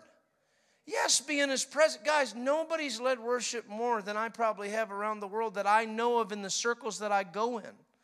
Nobody has spent more times in meetings in the last 40 years than I have. I've been in so many meetings, what year is it? And I've been in the presence and I've been in the Spirit. But you know what I lacked in my Pentecostal life? The Word. I was talking to Kelly Copeland. You know who Kelly Copeland is? Kenneth Copeland's daughter. She got touched by the song In the Presence of Angels. How about that? She called me up. She's like, man, this really touched me. You know what she told me? I can say this because it's a testimony today. She said, Roy, she says, I'll be honest with you. I never saw any value in worship at all. It was always the Word. She says, now I'm getting caught up in the Spirit. I said, Kelly, I've always been caught up in worship and I've read the Word. But I said, you know what? I have such a hunger for the Word today, I can't even tell you. How many have a hunger for the Word of God? Like literally a hunger for the Word of God. Bury yourself in this. You're his family. How many have given your life to Jesus? You've become born again. Born again is not just leaving a sinful life. Born again is being born again. The Bible refers to us as new creations. We are a species that's never, ever walked the face of this earth before. We are sitting right now, even in the same condition as we think is terrible or whatever, some things that we don't like. In 2021, we are sitting here today that they were jealous of our position here right now in the future. They were jealous of your position in the future. You have everything done for us. Jesus has come. He's died on the cross. He's rose from the dead. He sent his Holy Spirit to live inside of us. We have everything we need. We have revelation. We have power. We have the gifts. We have testimonies. We've overcome some things. We have atmospheres. They didn't have atmospheres, some of these people. They had like Gregorian chants. Oh, the Lord is good and he's here today, I think. We have atmospheres. We're spoiled rotten.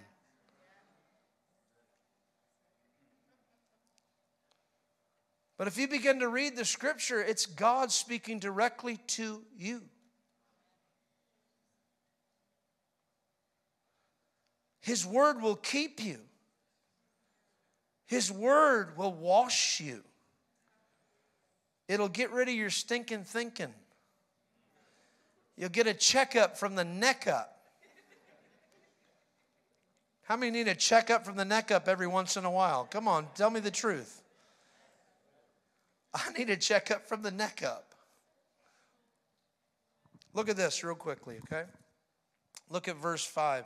Trust in and rely confidently on the Lord with all your heart, and do not rely on your own insight or understanding. Don't come up with your own doctrines. Dude, you're so biblically based. I mean, the Spirit, it's evident. You guys are biblically based. When you spoke tonight, I just thought, man, we're right tracking. You've read out Proverbs chapter 11. I looked at Melanie and said, I'm already there. I didn't know that. We're tracking. The 11 means something.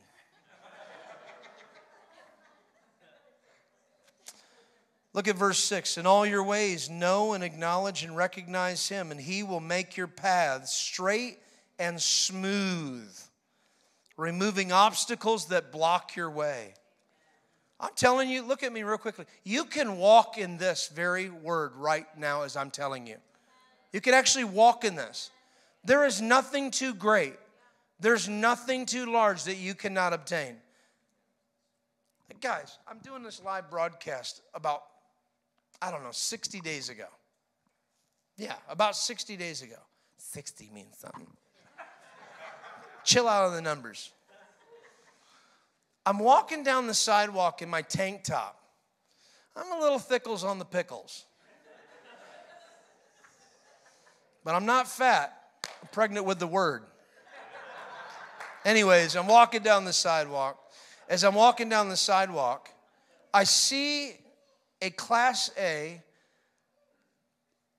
Fleetwood Excursion motor coach that we used to drive back in 2010 to 2013. I've been on this journey for the last 6 years. I came back from Brazil in 2016. 40,000 people in a stadium. We saw the Lord move powerfully. They gave me a large honorarium, flew me first class. I came back home. People don't even know most of our story. If you want to see it, you can go online and just read some of the stuff. It's fine. I don't have time tonight. But we came back, and the Lord began to take me on this journey and was led by the Holy Spirit. But I didn't realize I was getting the junk beat out of my mind. The Lord was crucifying some things in my heart that I thought I had dealt with, but I hadn't dealt with. That's not code for, he did something really bad. No. It means that there's things and ways that I thought that were not right, and I was acting like they were. How many know what I'm talking about? Okay? And so as that process started going, things were being revealed to me, and I was like, Lord, what are you doing with me? And he's like, what are you doing with me? You're getting caught up with the ministry, and we're losing on the intimacy part over here. You used to just sit down at the piano and just sing every day. I think a lot of people think I do that. He must wake up. And people say that for years. He must. You should hear some of the phone calls we've had over the years. Your husband must just sit down in front of Jesus and just worship him every morning. My wife's like, yes. To protect me. You don't want to see me in the morning. I'll be honest. But I'm walking down the sidewalk and I see this bus and I go like this. I go, Lord, I'd really like that bus. Now, why would I want that bus? Because everything I have, we use for the kingdom. I don't just say that lightly. Oh, no, come on. No, everything I have, we use for the kingdom. It's been like that for almost 17 years now. We've lived by faith. No guaranteed paycheck, no security, live completely by faith. And I said out of my mouth, after I've been reading and getting revelation like that, like God speaking directly to me, I see something. I don't have the money in my bank account at the time for that, but I actually do have money in my bank account in heaven. And when you scatter seed, as you so wonderfully put it, you can make a withdrawal. And I said to the Lord, and I'm not making this up, I said to the Lord, I'd really like that bus. I heard this immediately. You can have that. I said, okay. So I acted like I had it. I acted like I owned it. Yeah, I got right on the guy's drive. I said, give me your keys. I'm taking it. No, I'm just kidding. I'm kidding. I just decided we're buying this. I didn't have any money. I had nothing to back it up. I put a little tiny video together, and it was with me in my tank top. I didn't dress up like some kind of Christian, and you probably saw it, right? Yeah, I wasn't like, hi, the Lord has really called us to have this $500,000 bus, and I hope you'll help us get it. We really need it. Oh, I need a shower before I go into that meeting. I didn't do that. I just said, hey, man, my wife and I took our kids on the road. We had a bus just like this. We really feel like we need to have this bus. And I said, I'm going to get it anyway. If you'd like to partner with us, it'd be great. In one day, half the money came in.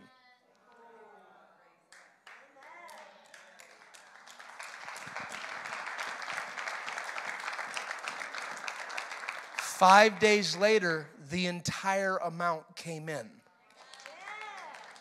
Ooh, I'll tell you some more.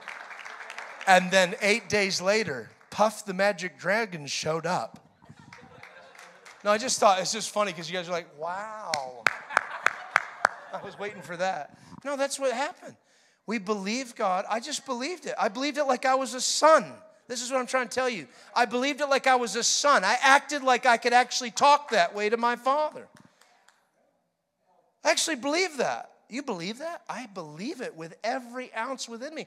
And I've got the result. Yeah, that's good. Do you know it's the first time we've done revival meetings where I sat in a plus situation. We had no bills. A worship leader walked up to me, and this all happened just the last 50 days. A worship leader walked up to me and my wife and just gave us his car. He goes, here, you use it for the entire time you're here in New York State. I'm like, are you kidding? It's a nice car, too. It's like a hybrid. Shuts down when you're at a stoplight. Doesn't really go. I was like, is this electric or gas? Or is it gas or electric? What is it? Not really sure. You never want to get in this thing if somebody's chasing you because it doesn't start up for like 2 minutes. How many know what I'm talking about? Yeah. I got in this car. I'm like, okay, let's go. All right.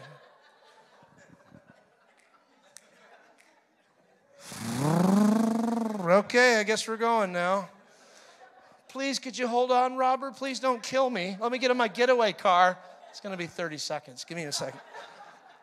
So this guy walks up, gives us a car.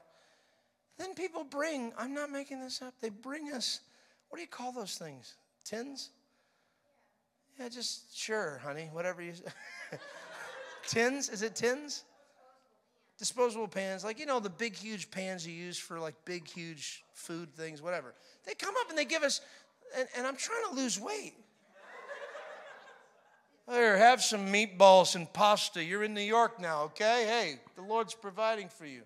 I'm like, okay, thank you. Then salmon comes and the guy brings it. I mean, we had everything provided for the entire time of the revival meetings. And we went up into a state, New York State, where everybody said, this is really hard ground, Roy. It's really hard ground. I go, good. Let it be even harder. Because we're in a hard situation where we shouldn't have that bus right now, but I have it, and we're here, and nobody can tell us to do anything. We can just pull up with a complete sound system and preach the gospel wherever we want to. Listen to this. We have onboard generators. I have two 12,000-watt generators. I have two 20-foot screens. I have full-on JBL sound system with full-on subs and everything. We could pull up. Nobody could say a word to us, and we could just preach the gospel. No problem. And I could take a shower before I preach it so I smell good. Come on, everybody say, I am a child of God, I can have whatever the Lord says I can have. Let's finish this and wrap this thing up, okay? Look at verse 7. Do not be wise in your own eyes. Fear the Lord with reverent awe and obedience, and turn entirely away from evil. It will be health. It will be health to your body, your marrow, your nerves, your sinews, your muscles, all your inner parts, and refreshment, physical well-being to your bones. Honor the Lord with your wealth and with the first fruits of all your crops. I tell you, we have had in the last 18 months probably the greatest increase in our ministry I've probably seen in the last 12 years. In the middle of a scamdemic. Sorry. Plandemic. I mean, the greatest increase. When you start listening to the voice of God for your life, He will have you do things that don't make sense to anybody else. I'm so excited about this church because I was here a year ago and I have seen this place grow. I've seen Dominic and his wife Jackie grow, and the leadership and the people. And it's just awesome because God is doing something powerful in Palm Harbor. You know? I wish He'd do something with the traffic, but here's the deal. Things will come. Things will come. It took us like 2.5, almost 3 hours to get from Orlando to here. And I'm in like this tall 13.5 foot, almost 14 foot bus. Little ants, My daughter sat in the front seat with me. She goes, Dad, she goes, you just feel like these are all ants, don't you? I go, yes.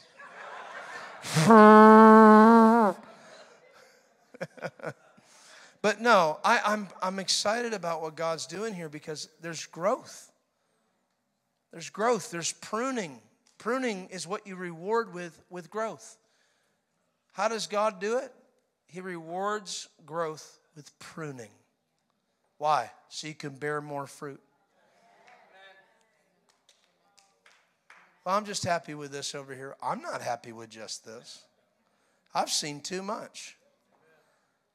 What happens is you just get more zeros and you just believe God for bigger things.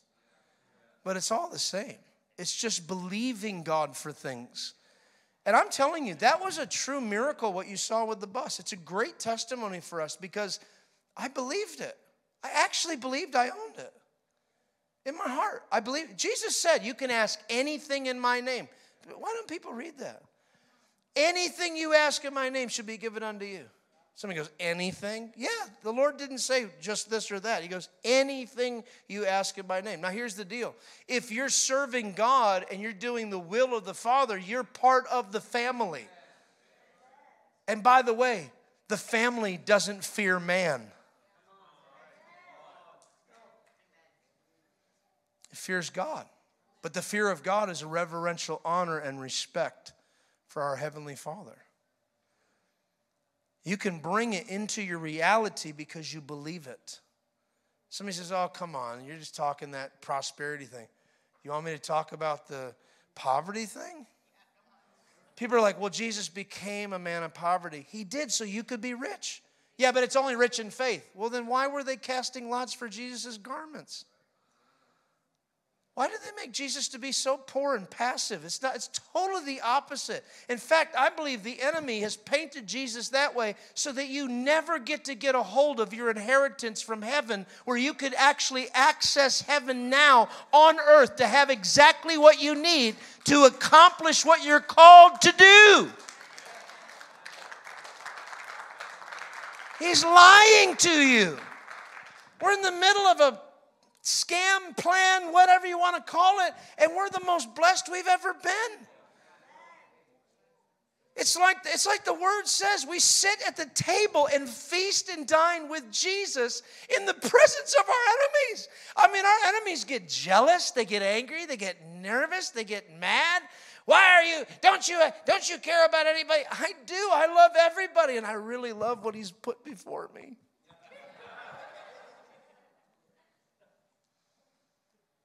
Well, you should do that, not so proudly. Are you kidding me? Joseph wore a coat of many colors. Why would you hide what God gives you? The fear of man causes a snare, but those who trust in the Lord are safe. Jesus read those scriptures. He knew when he was going to sleep on that boat, he was safe. Why? Because the enemy has nothing in him. He's not practicing sin. He's not getting caught up with man. He's not scared of anybody. He knows his Father, and he only wants to do the will of his Father. I tell you, you get before a man who fears God, you will not be able to get him off the path. And you better get out of his path because he's only walking the Lord. And if you're in the way, he's going to go right past you. You have to go to God and go, Lord, I only want to do your will, not my will. And that empowers you to ask God, Lord, I want a bus. I want a bus. Well, why do you have to have a... Somebody said to me, somebody wrote this. You've seen my haters, right? They're fun. They're actually fun. It's fun. It's kind of fun. I almost want to do like the Jimmy Kimmel mean tweet thing. That would be fun for me. But this one person said, why don't you spend $60,000 on a van? So I found a Volkswagen van that was worth $60,000 and I sent the picture of it. I go, you mean like this? And then they didn't respond. We got a $210,000 bus for $60,000, paid for in full. With 72,000 miles on it, 4 slide outs, not 2, 4 slide outs, with 650 hours on the generator. 350 horsepower diesel Cummins engine pusher. It pulled my 20-foot trailer like I was pulling a cracker up the hill. It was nothing. I'm telling you, it was nothing. And I'm just sitting there. I wept. We landed in New York. I laid in my bed with my wife, and I just sat there and wept. I said, I'm living in the reality of what I saw on the sidewalk. You know what irritates most people? Is that they can't control you if you're yielded to God. See, the enemy wants to control people. God wants to liberate people.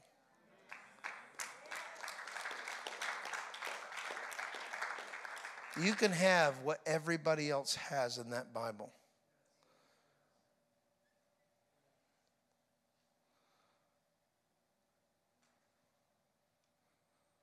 You can have anything your heart desires. Somebody says, oh no, I just want what Jesus wants. Jesus wants you to have joy, peace, righteousness, kindness.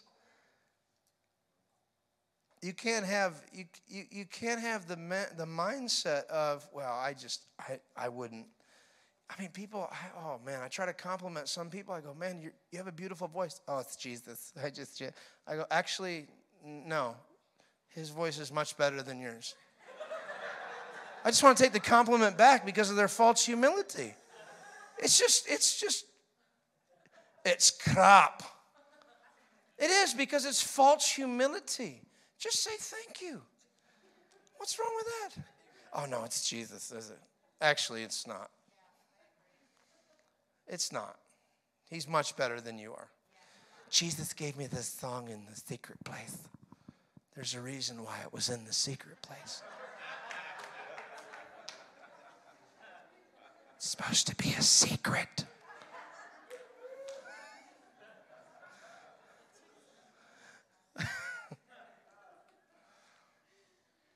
I get crazy stuff.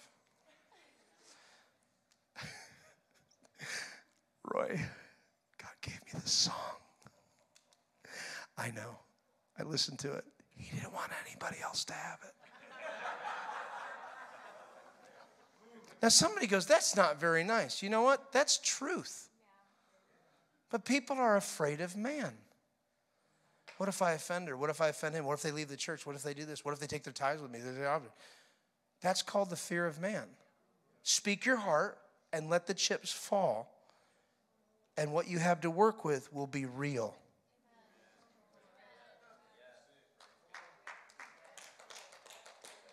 Got about a quarter of people who are like, amen. Everybody else is like deer in the headlights.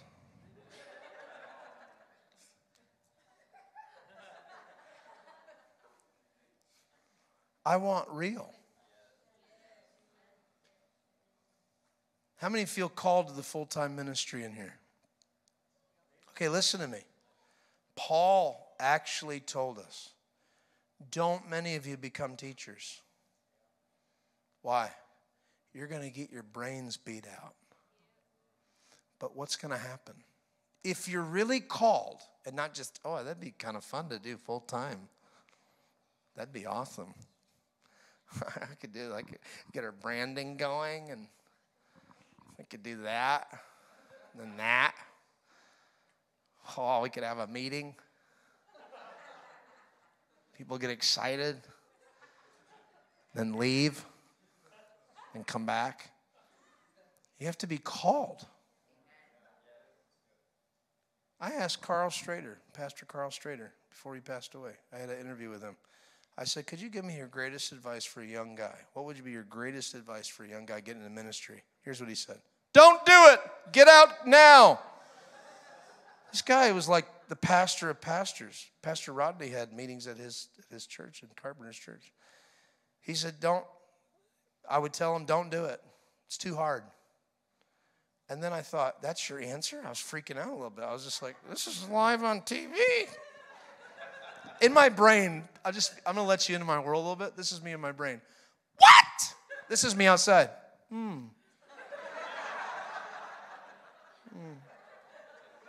Wow. It's powerful. Amazing. Wow. Inside. What the heck is he talking about? Inside. And then he turns it around and he goes like this. He goes, but if you're called, you have no choice. You have to do it.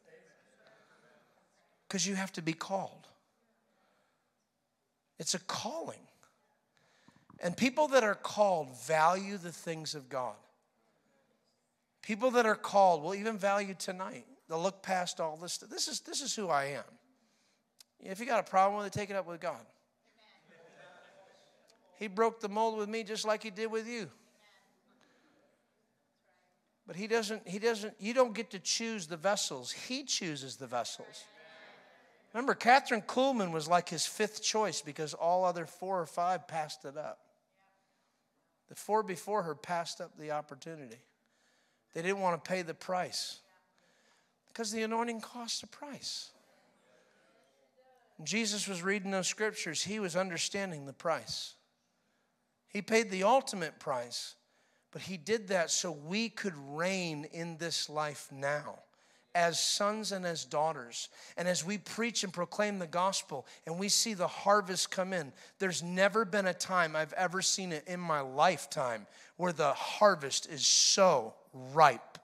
People are literally calling us up left and right, asking us to lead them to Jesus. I'm not joking.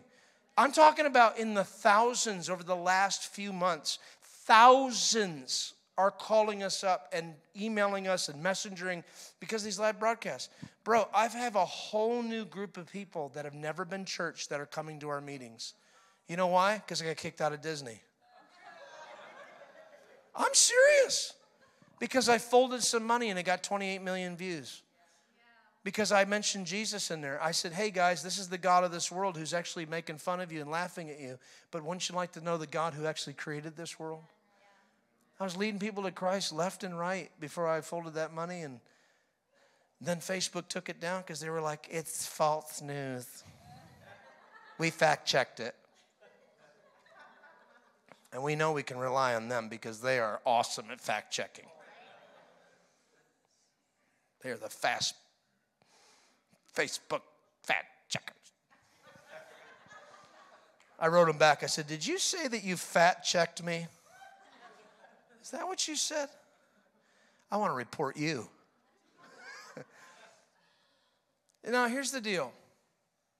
Tonight, if you read the Bible, and I hope tonight you will. I hope tonight you'll go home and read Proverbs chapter 3 again tonight. I would encourage every single person to read Proverbs chapter 3. It's not just talking to Solomon's son.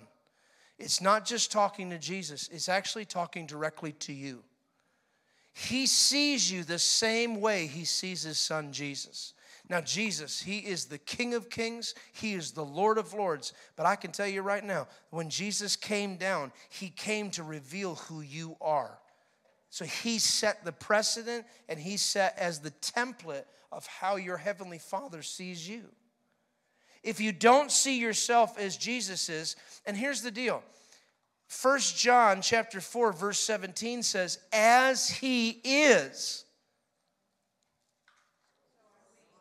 You guys are really slow on the draw here. As he is, so are we. There it is right there, 1 John 4:17. As he is, so are we in this world. So you can start looking at everything around you and begin to declare to it, and you will see it come into your reality. And if you think to yourself, well, you got the bus because you had partners and friends give to you. No, I didn't need partners and friends. I already saw it before I ever said one word. I was going after it no matter what came in. I already believed it. How many are believing God for some big things right now? Now here, why are you believing God for big things? Is it to increase you or to increase the kingdom? So I'll tell you right now, if your heart and your true motive is to increase the kingdom, you can have whatever your heart desires according to Jesus. Ask anything in my name and it shall be given unto you. But if you're just trying to get it for yourself, and the Lord does want to bless you, don't get me wrong. But if it's just for you and it's just so you could just have, and you have no plan to do anything for the kingdom, good luck with that. Maybe the Lord will even throw you a bone to see what you're going to do with it. But if you're doing the will of the Father, anything you ask in his name shall be given unto you. I just feel that right now in the room. That's faith. That's real. And it will become reality.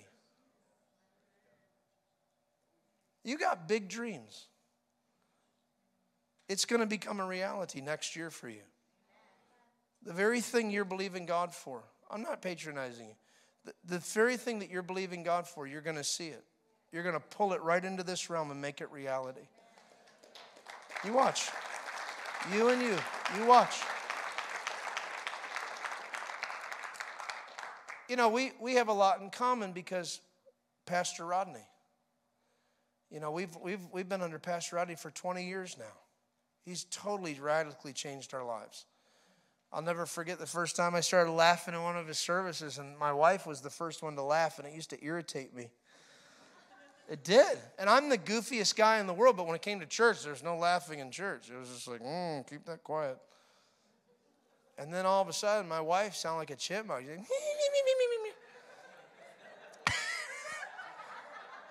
and then, I mean, my mom, she got touched in Toronto or something, and she came down, and my mother, in the middle of just a meeting, she just go, hey! I was like, are you okay, Mom? Is everything okay? And my stepfather, he would have this like he would do that. Are you hailing a taxi cab? What's going on? And then my Aunt Bev, she'd be like, woo, woo, woo, woo, woo, woo, woo, woo, woo. And I was like, oh my gosh, I'm moving to Florida. And then I came down and I meet my fiance at the time, my wife now. She starts laughing at me like a chipmunk. And then I get married, and her mother starts going off. The Spirit of God hits her. She starts cackling. I'm like, oh my God, welcome to Disney.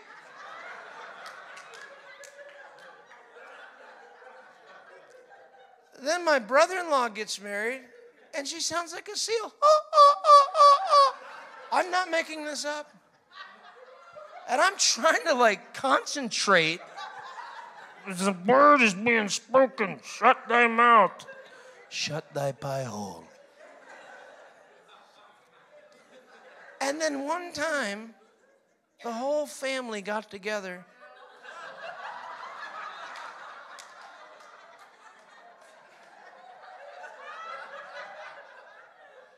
I am not making this up.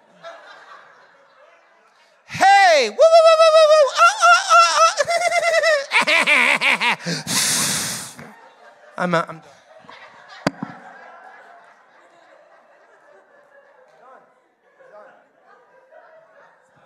And then 2006, Cape May, New Jersey, I'm ministering in a meeting, and my eyes go blurry.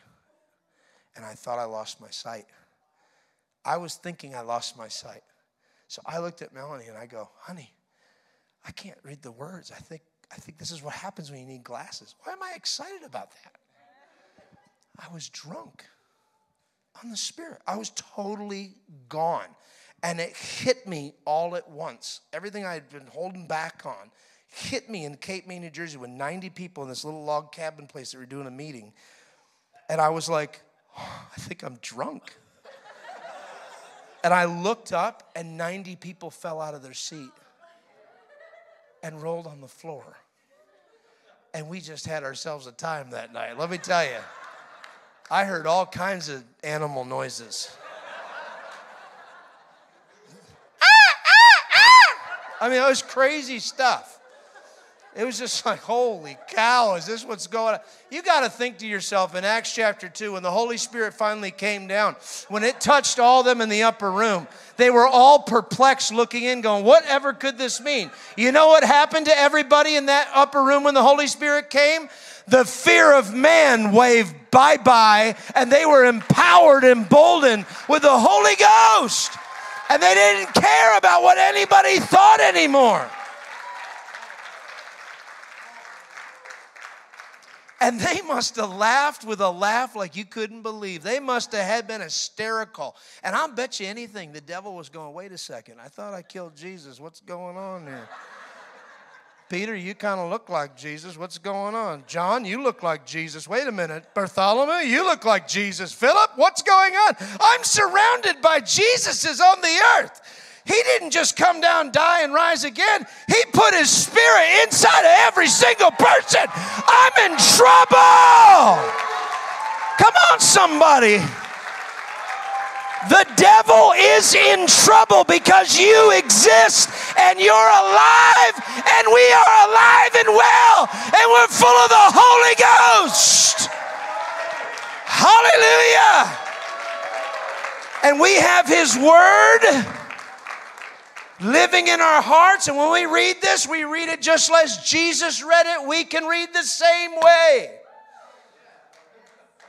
Did this help anybody tonight?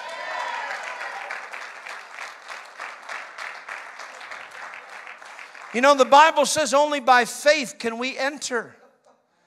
Only by faith. You have to believe it. It's one thing to get hallelujah about it. It's another thing to actually believe this when you walk out those doors. I use this example because this is a result to me.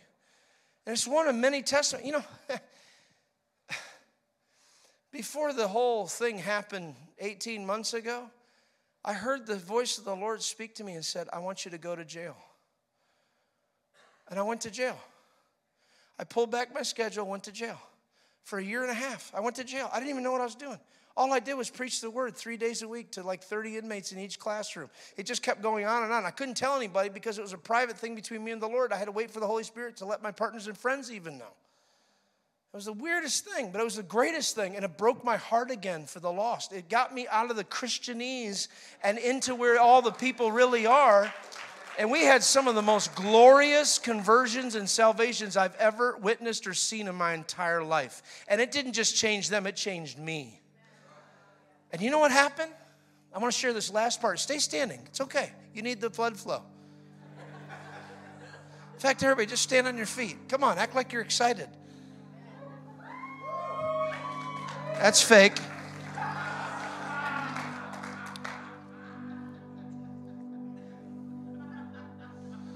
I hear a humming sound. Can you turn that off just for a second? Thank you for the help. Oh, it's you. I asked you to help me. He's like, man, I'm just doing what you asked me to do, man. You are no longer a servant. I now call you friend.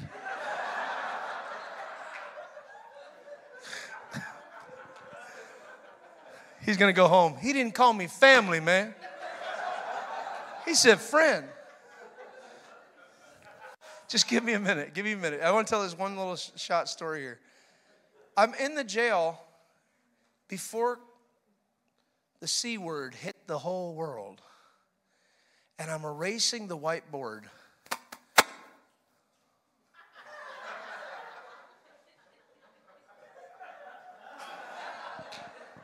Great sound effects.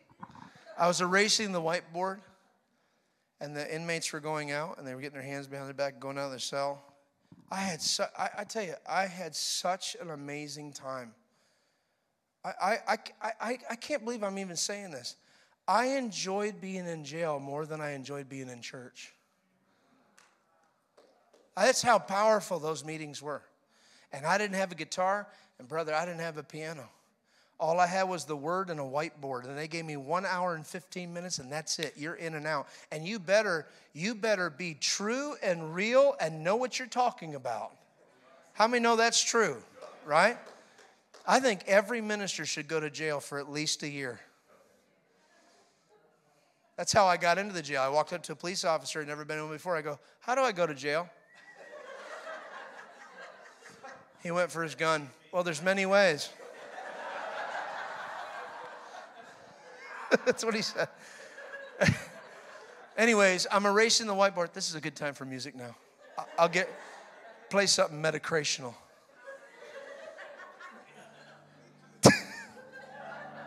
I'm having fun. This is good. I'm erasing the whiteboard. Each swipe at a time. I heard the sound of a marker.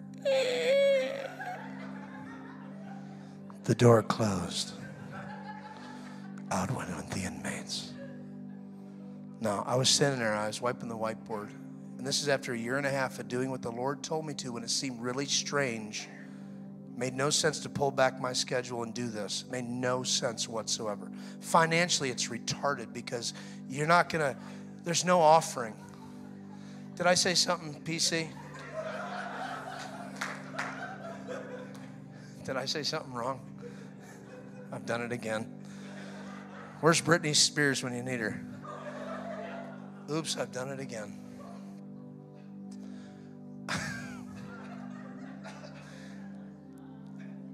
They walk out, and I erase, and I hear the Lord's voice after 1.5 years of being in the jail, before the pandemic broke out. And here's what I heard. This wasn't on your radar, was it? Can I tell you something? There is a difference between the voice of the Father, the voice of Jesus, and the voice of the Holy Spirit. They have 3 distinct voices. It was the Father speaking to me. I can't explain what that's like. It literally caused my body to stop. It doesn't matter what my surroundings are. It doesn't matter where I am, what's going on. He just spoke. And he says, this wasn't on your radar, was it? And I went, no. And I instantly began to weep. I said, no. And I heard these words. I'll never forget them the rest of my life. In fact, they carry me the rest of my days. I'm proud of you.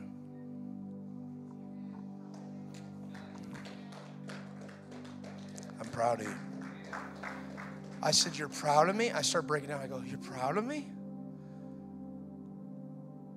He goes, you're exactly where I want you to be in this season of your life. And then he says this, and you can hear my voice. I go back home, I tell my wife, as I always do, I'm over demonstrative about life. My daughter just posted a thing, because yesterday was my birthday. And she, don't say anything.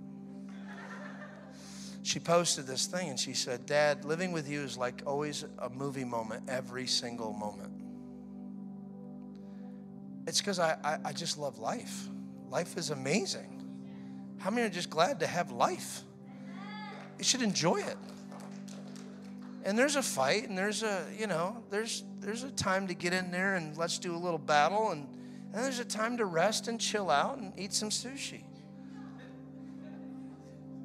And then there's time to worship, and then there's time to cry. It's like Ecclesiastes. There's a time to die. There's a time to be born. There's a time to weep. There's a time to laugh. There's a time to cry.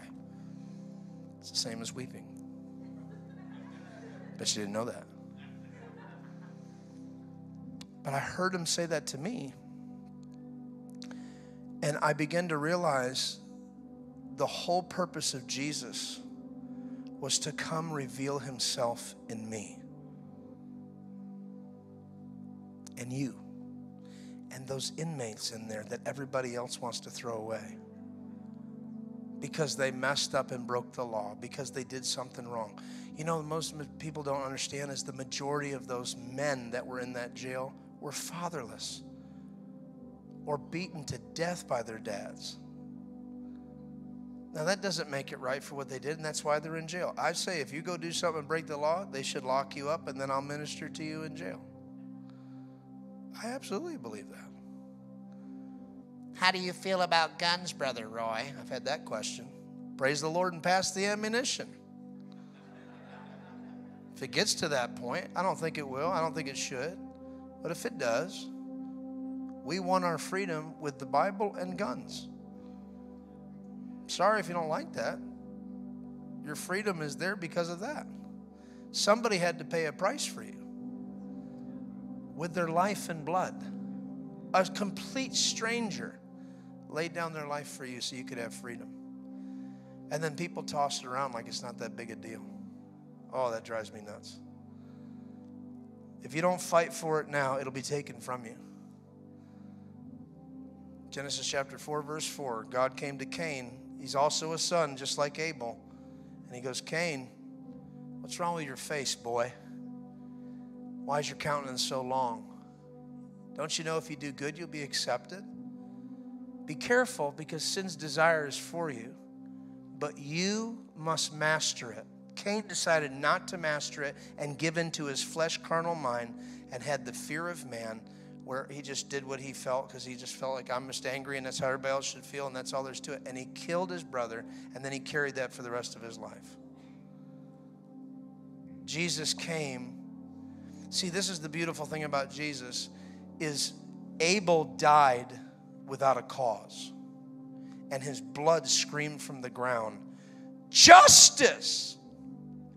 But when Jesus died without a cause, his blood screamed out, mercy! See the difference? Both died without a cause, but the blood of Jesus screams out mercy. So I looked at those inmates, and all I could see was Jesus would have been there. We had this I don't have much time. This 172-year-old man ran a meth lab, shot in the leg in Vietnam. He had been in jail for 40-something years. It's crazy. He goes, today is the first time I've ever understood the gospel. I've heard all these preachers. He goes, but you came in today. And he goes, for the first time, I feel like I actually heard what you said. Because I was talking about a cane that has a little hook on it of how the shepherds would pull the sheep back into the flock, and how the other end of that would actually kill the wolf, not kill the sheep or beat the sheep. The hook was designed to pull the sheep back into the flock so they would be protected by the others. And I said, I don't know, the Holy Spirit had me say, hey, John, how many people are you in a relationship with? He goes, I haven't been in a relationship with anybody lately, to be honest with you. And all of a sudden, like this pear drop from heaven hit me, and I began to weep. And I said, John, God got a hold of me to come and rescue you. I said, that's why you can hear the gospel today. He called me to his cell by himself in private. We stood there, and I said, why am I here? He goes, I'm ready to give my life to Jesus. 72 years old. It was like leading my father to the Lord. I mean, I walked down the halls and just wept and wept and wept and wept and wept. And you know how Jesus thanked me for doing that when it made no sense? There was no money. There was nothing lucrative. There was no money shot. There's no crowd shot. There's no pat on the back. It's just you did what the Lord told you to do. You do it. You know what happened? A lady dumps $100,000 into our bank account right before COVID hits. Trump comes on the television and says, we're shutting down all travel. And I sat back and smiled. And I went, we did what the Lord told us to do. And we're blessed to be a blessing. This has been the best years of our life, these last couple years. I'm not making this up. Today in this place, there are many of you that are expecting God to do big things in your life. He's looking and expecting big things to happen in your life, but you have to believe that you actually receive them. But if your flesh is too loud, then you can't hear the volume of the Spirit. You know how you quiet the flesh down? You get in the Word. And you shut down all the voices and you reinforce those roots. And you drive them down, and when the storm comes along, you might get knocked, but you just go. I'm pressed but not crushed, persecuted but not abandoned, struck down but not destroyed.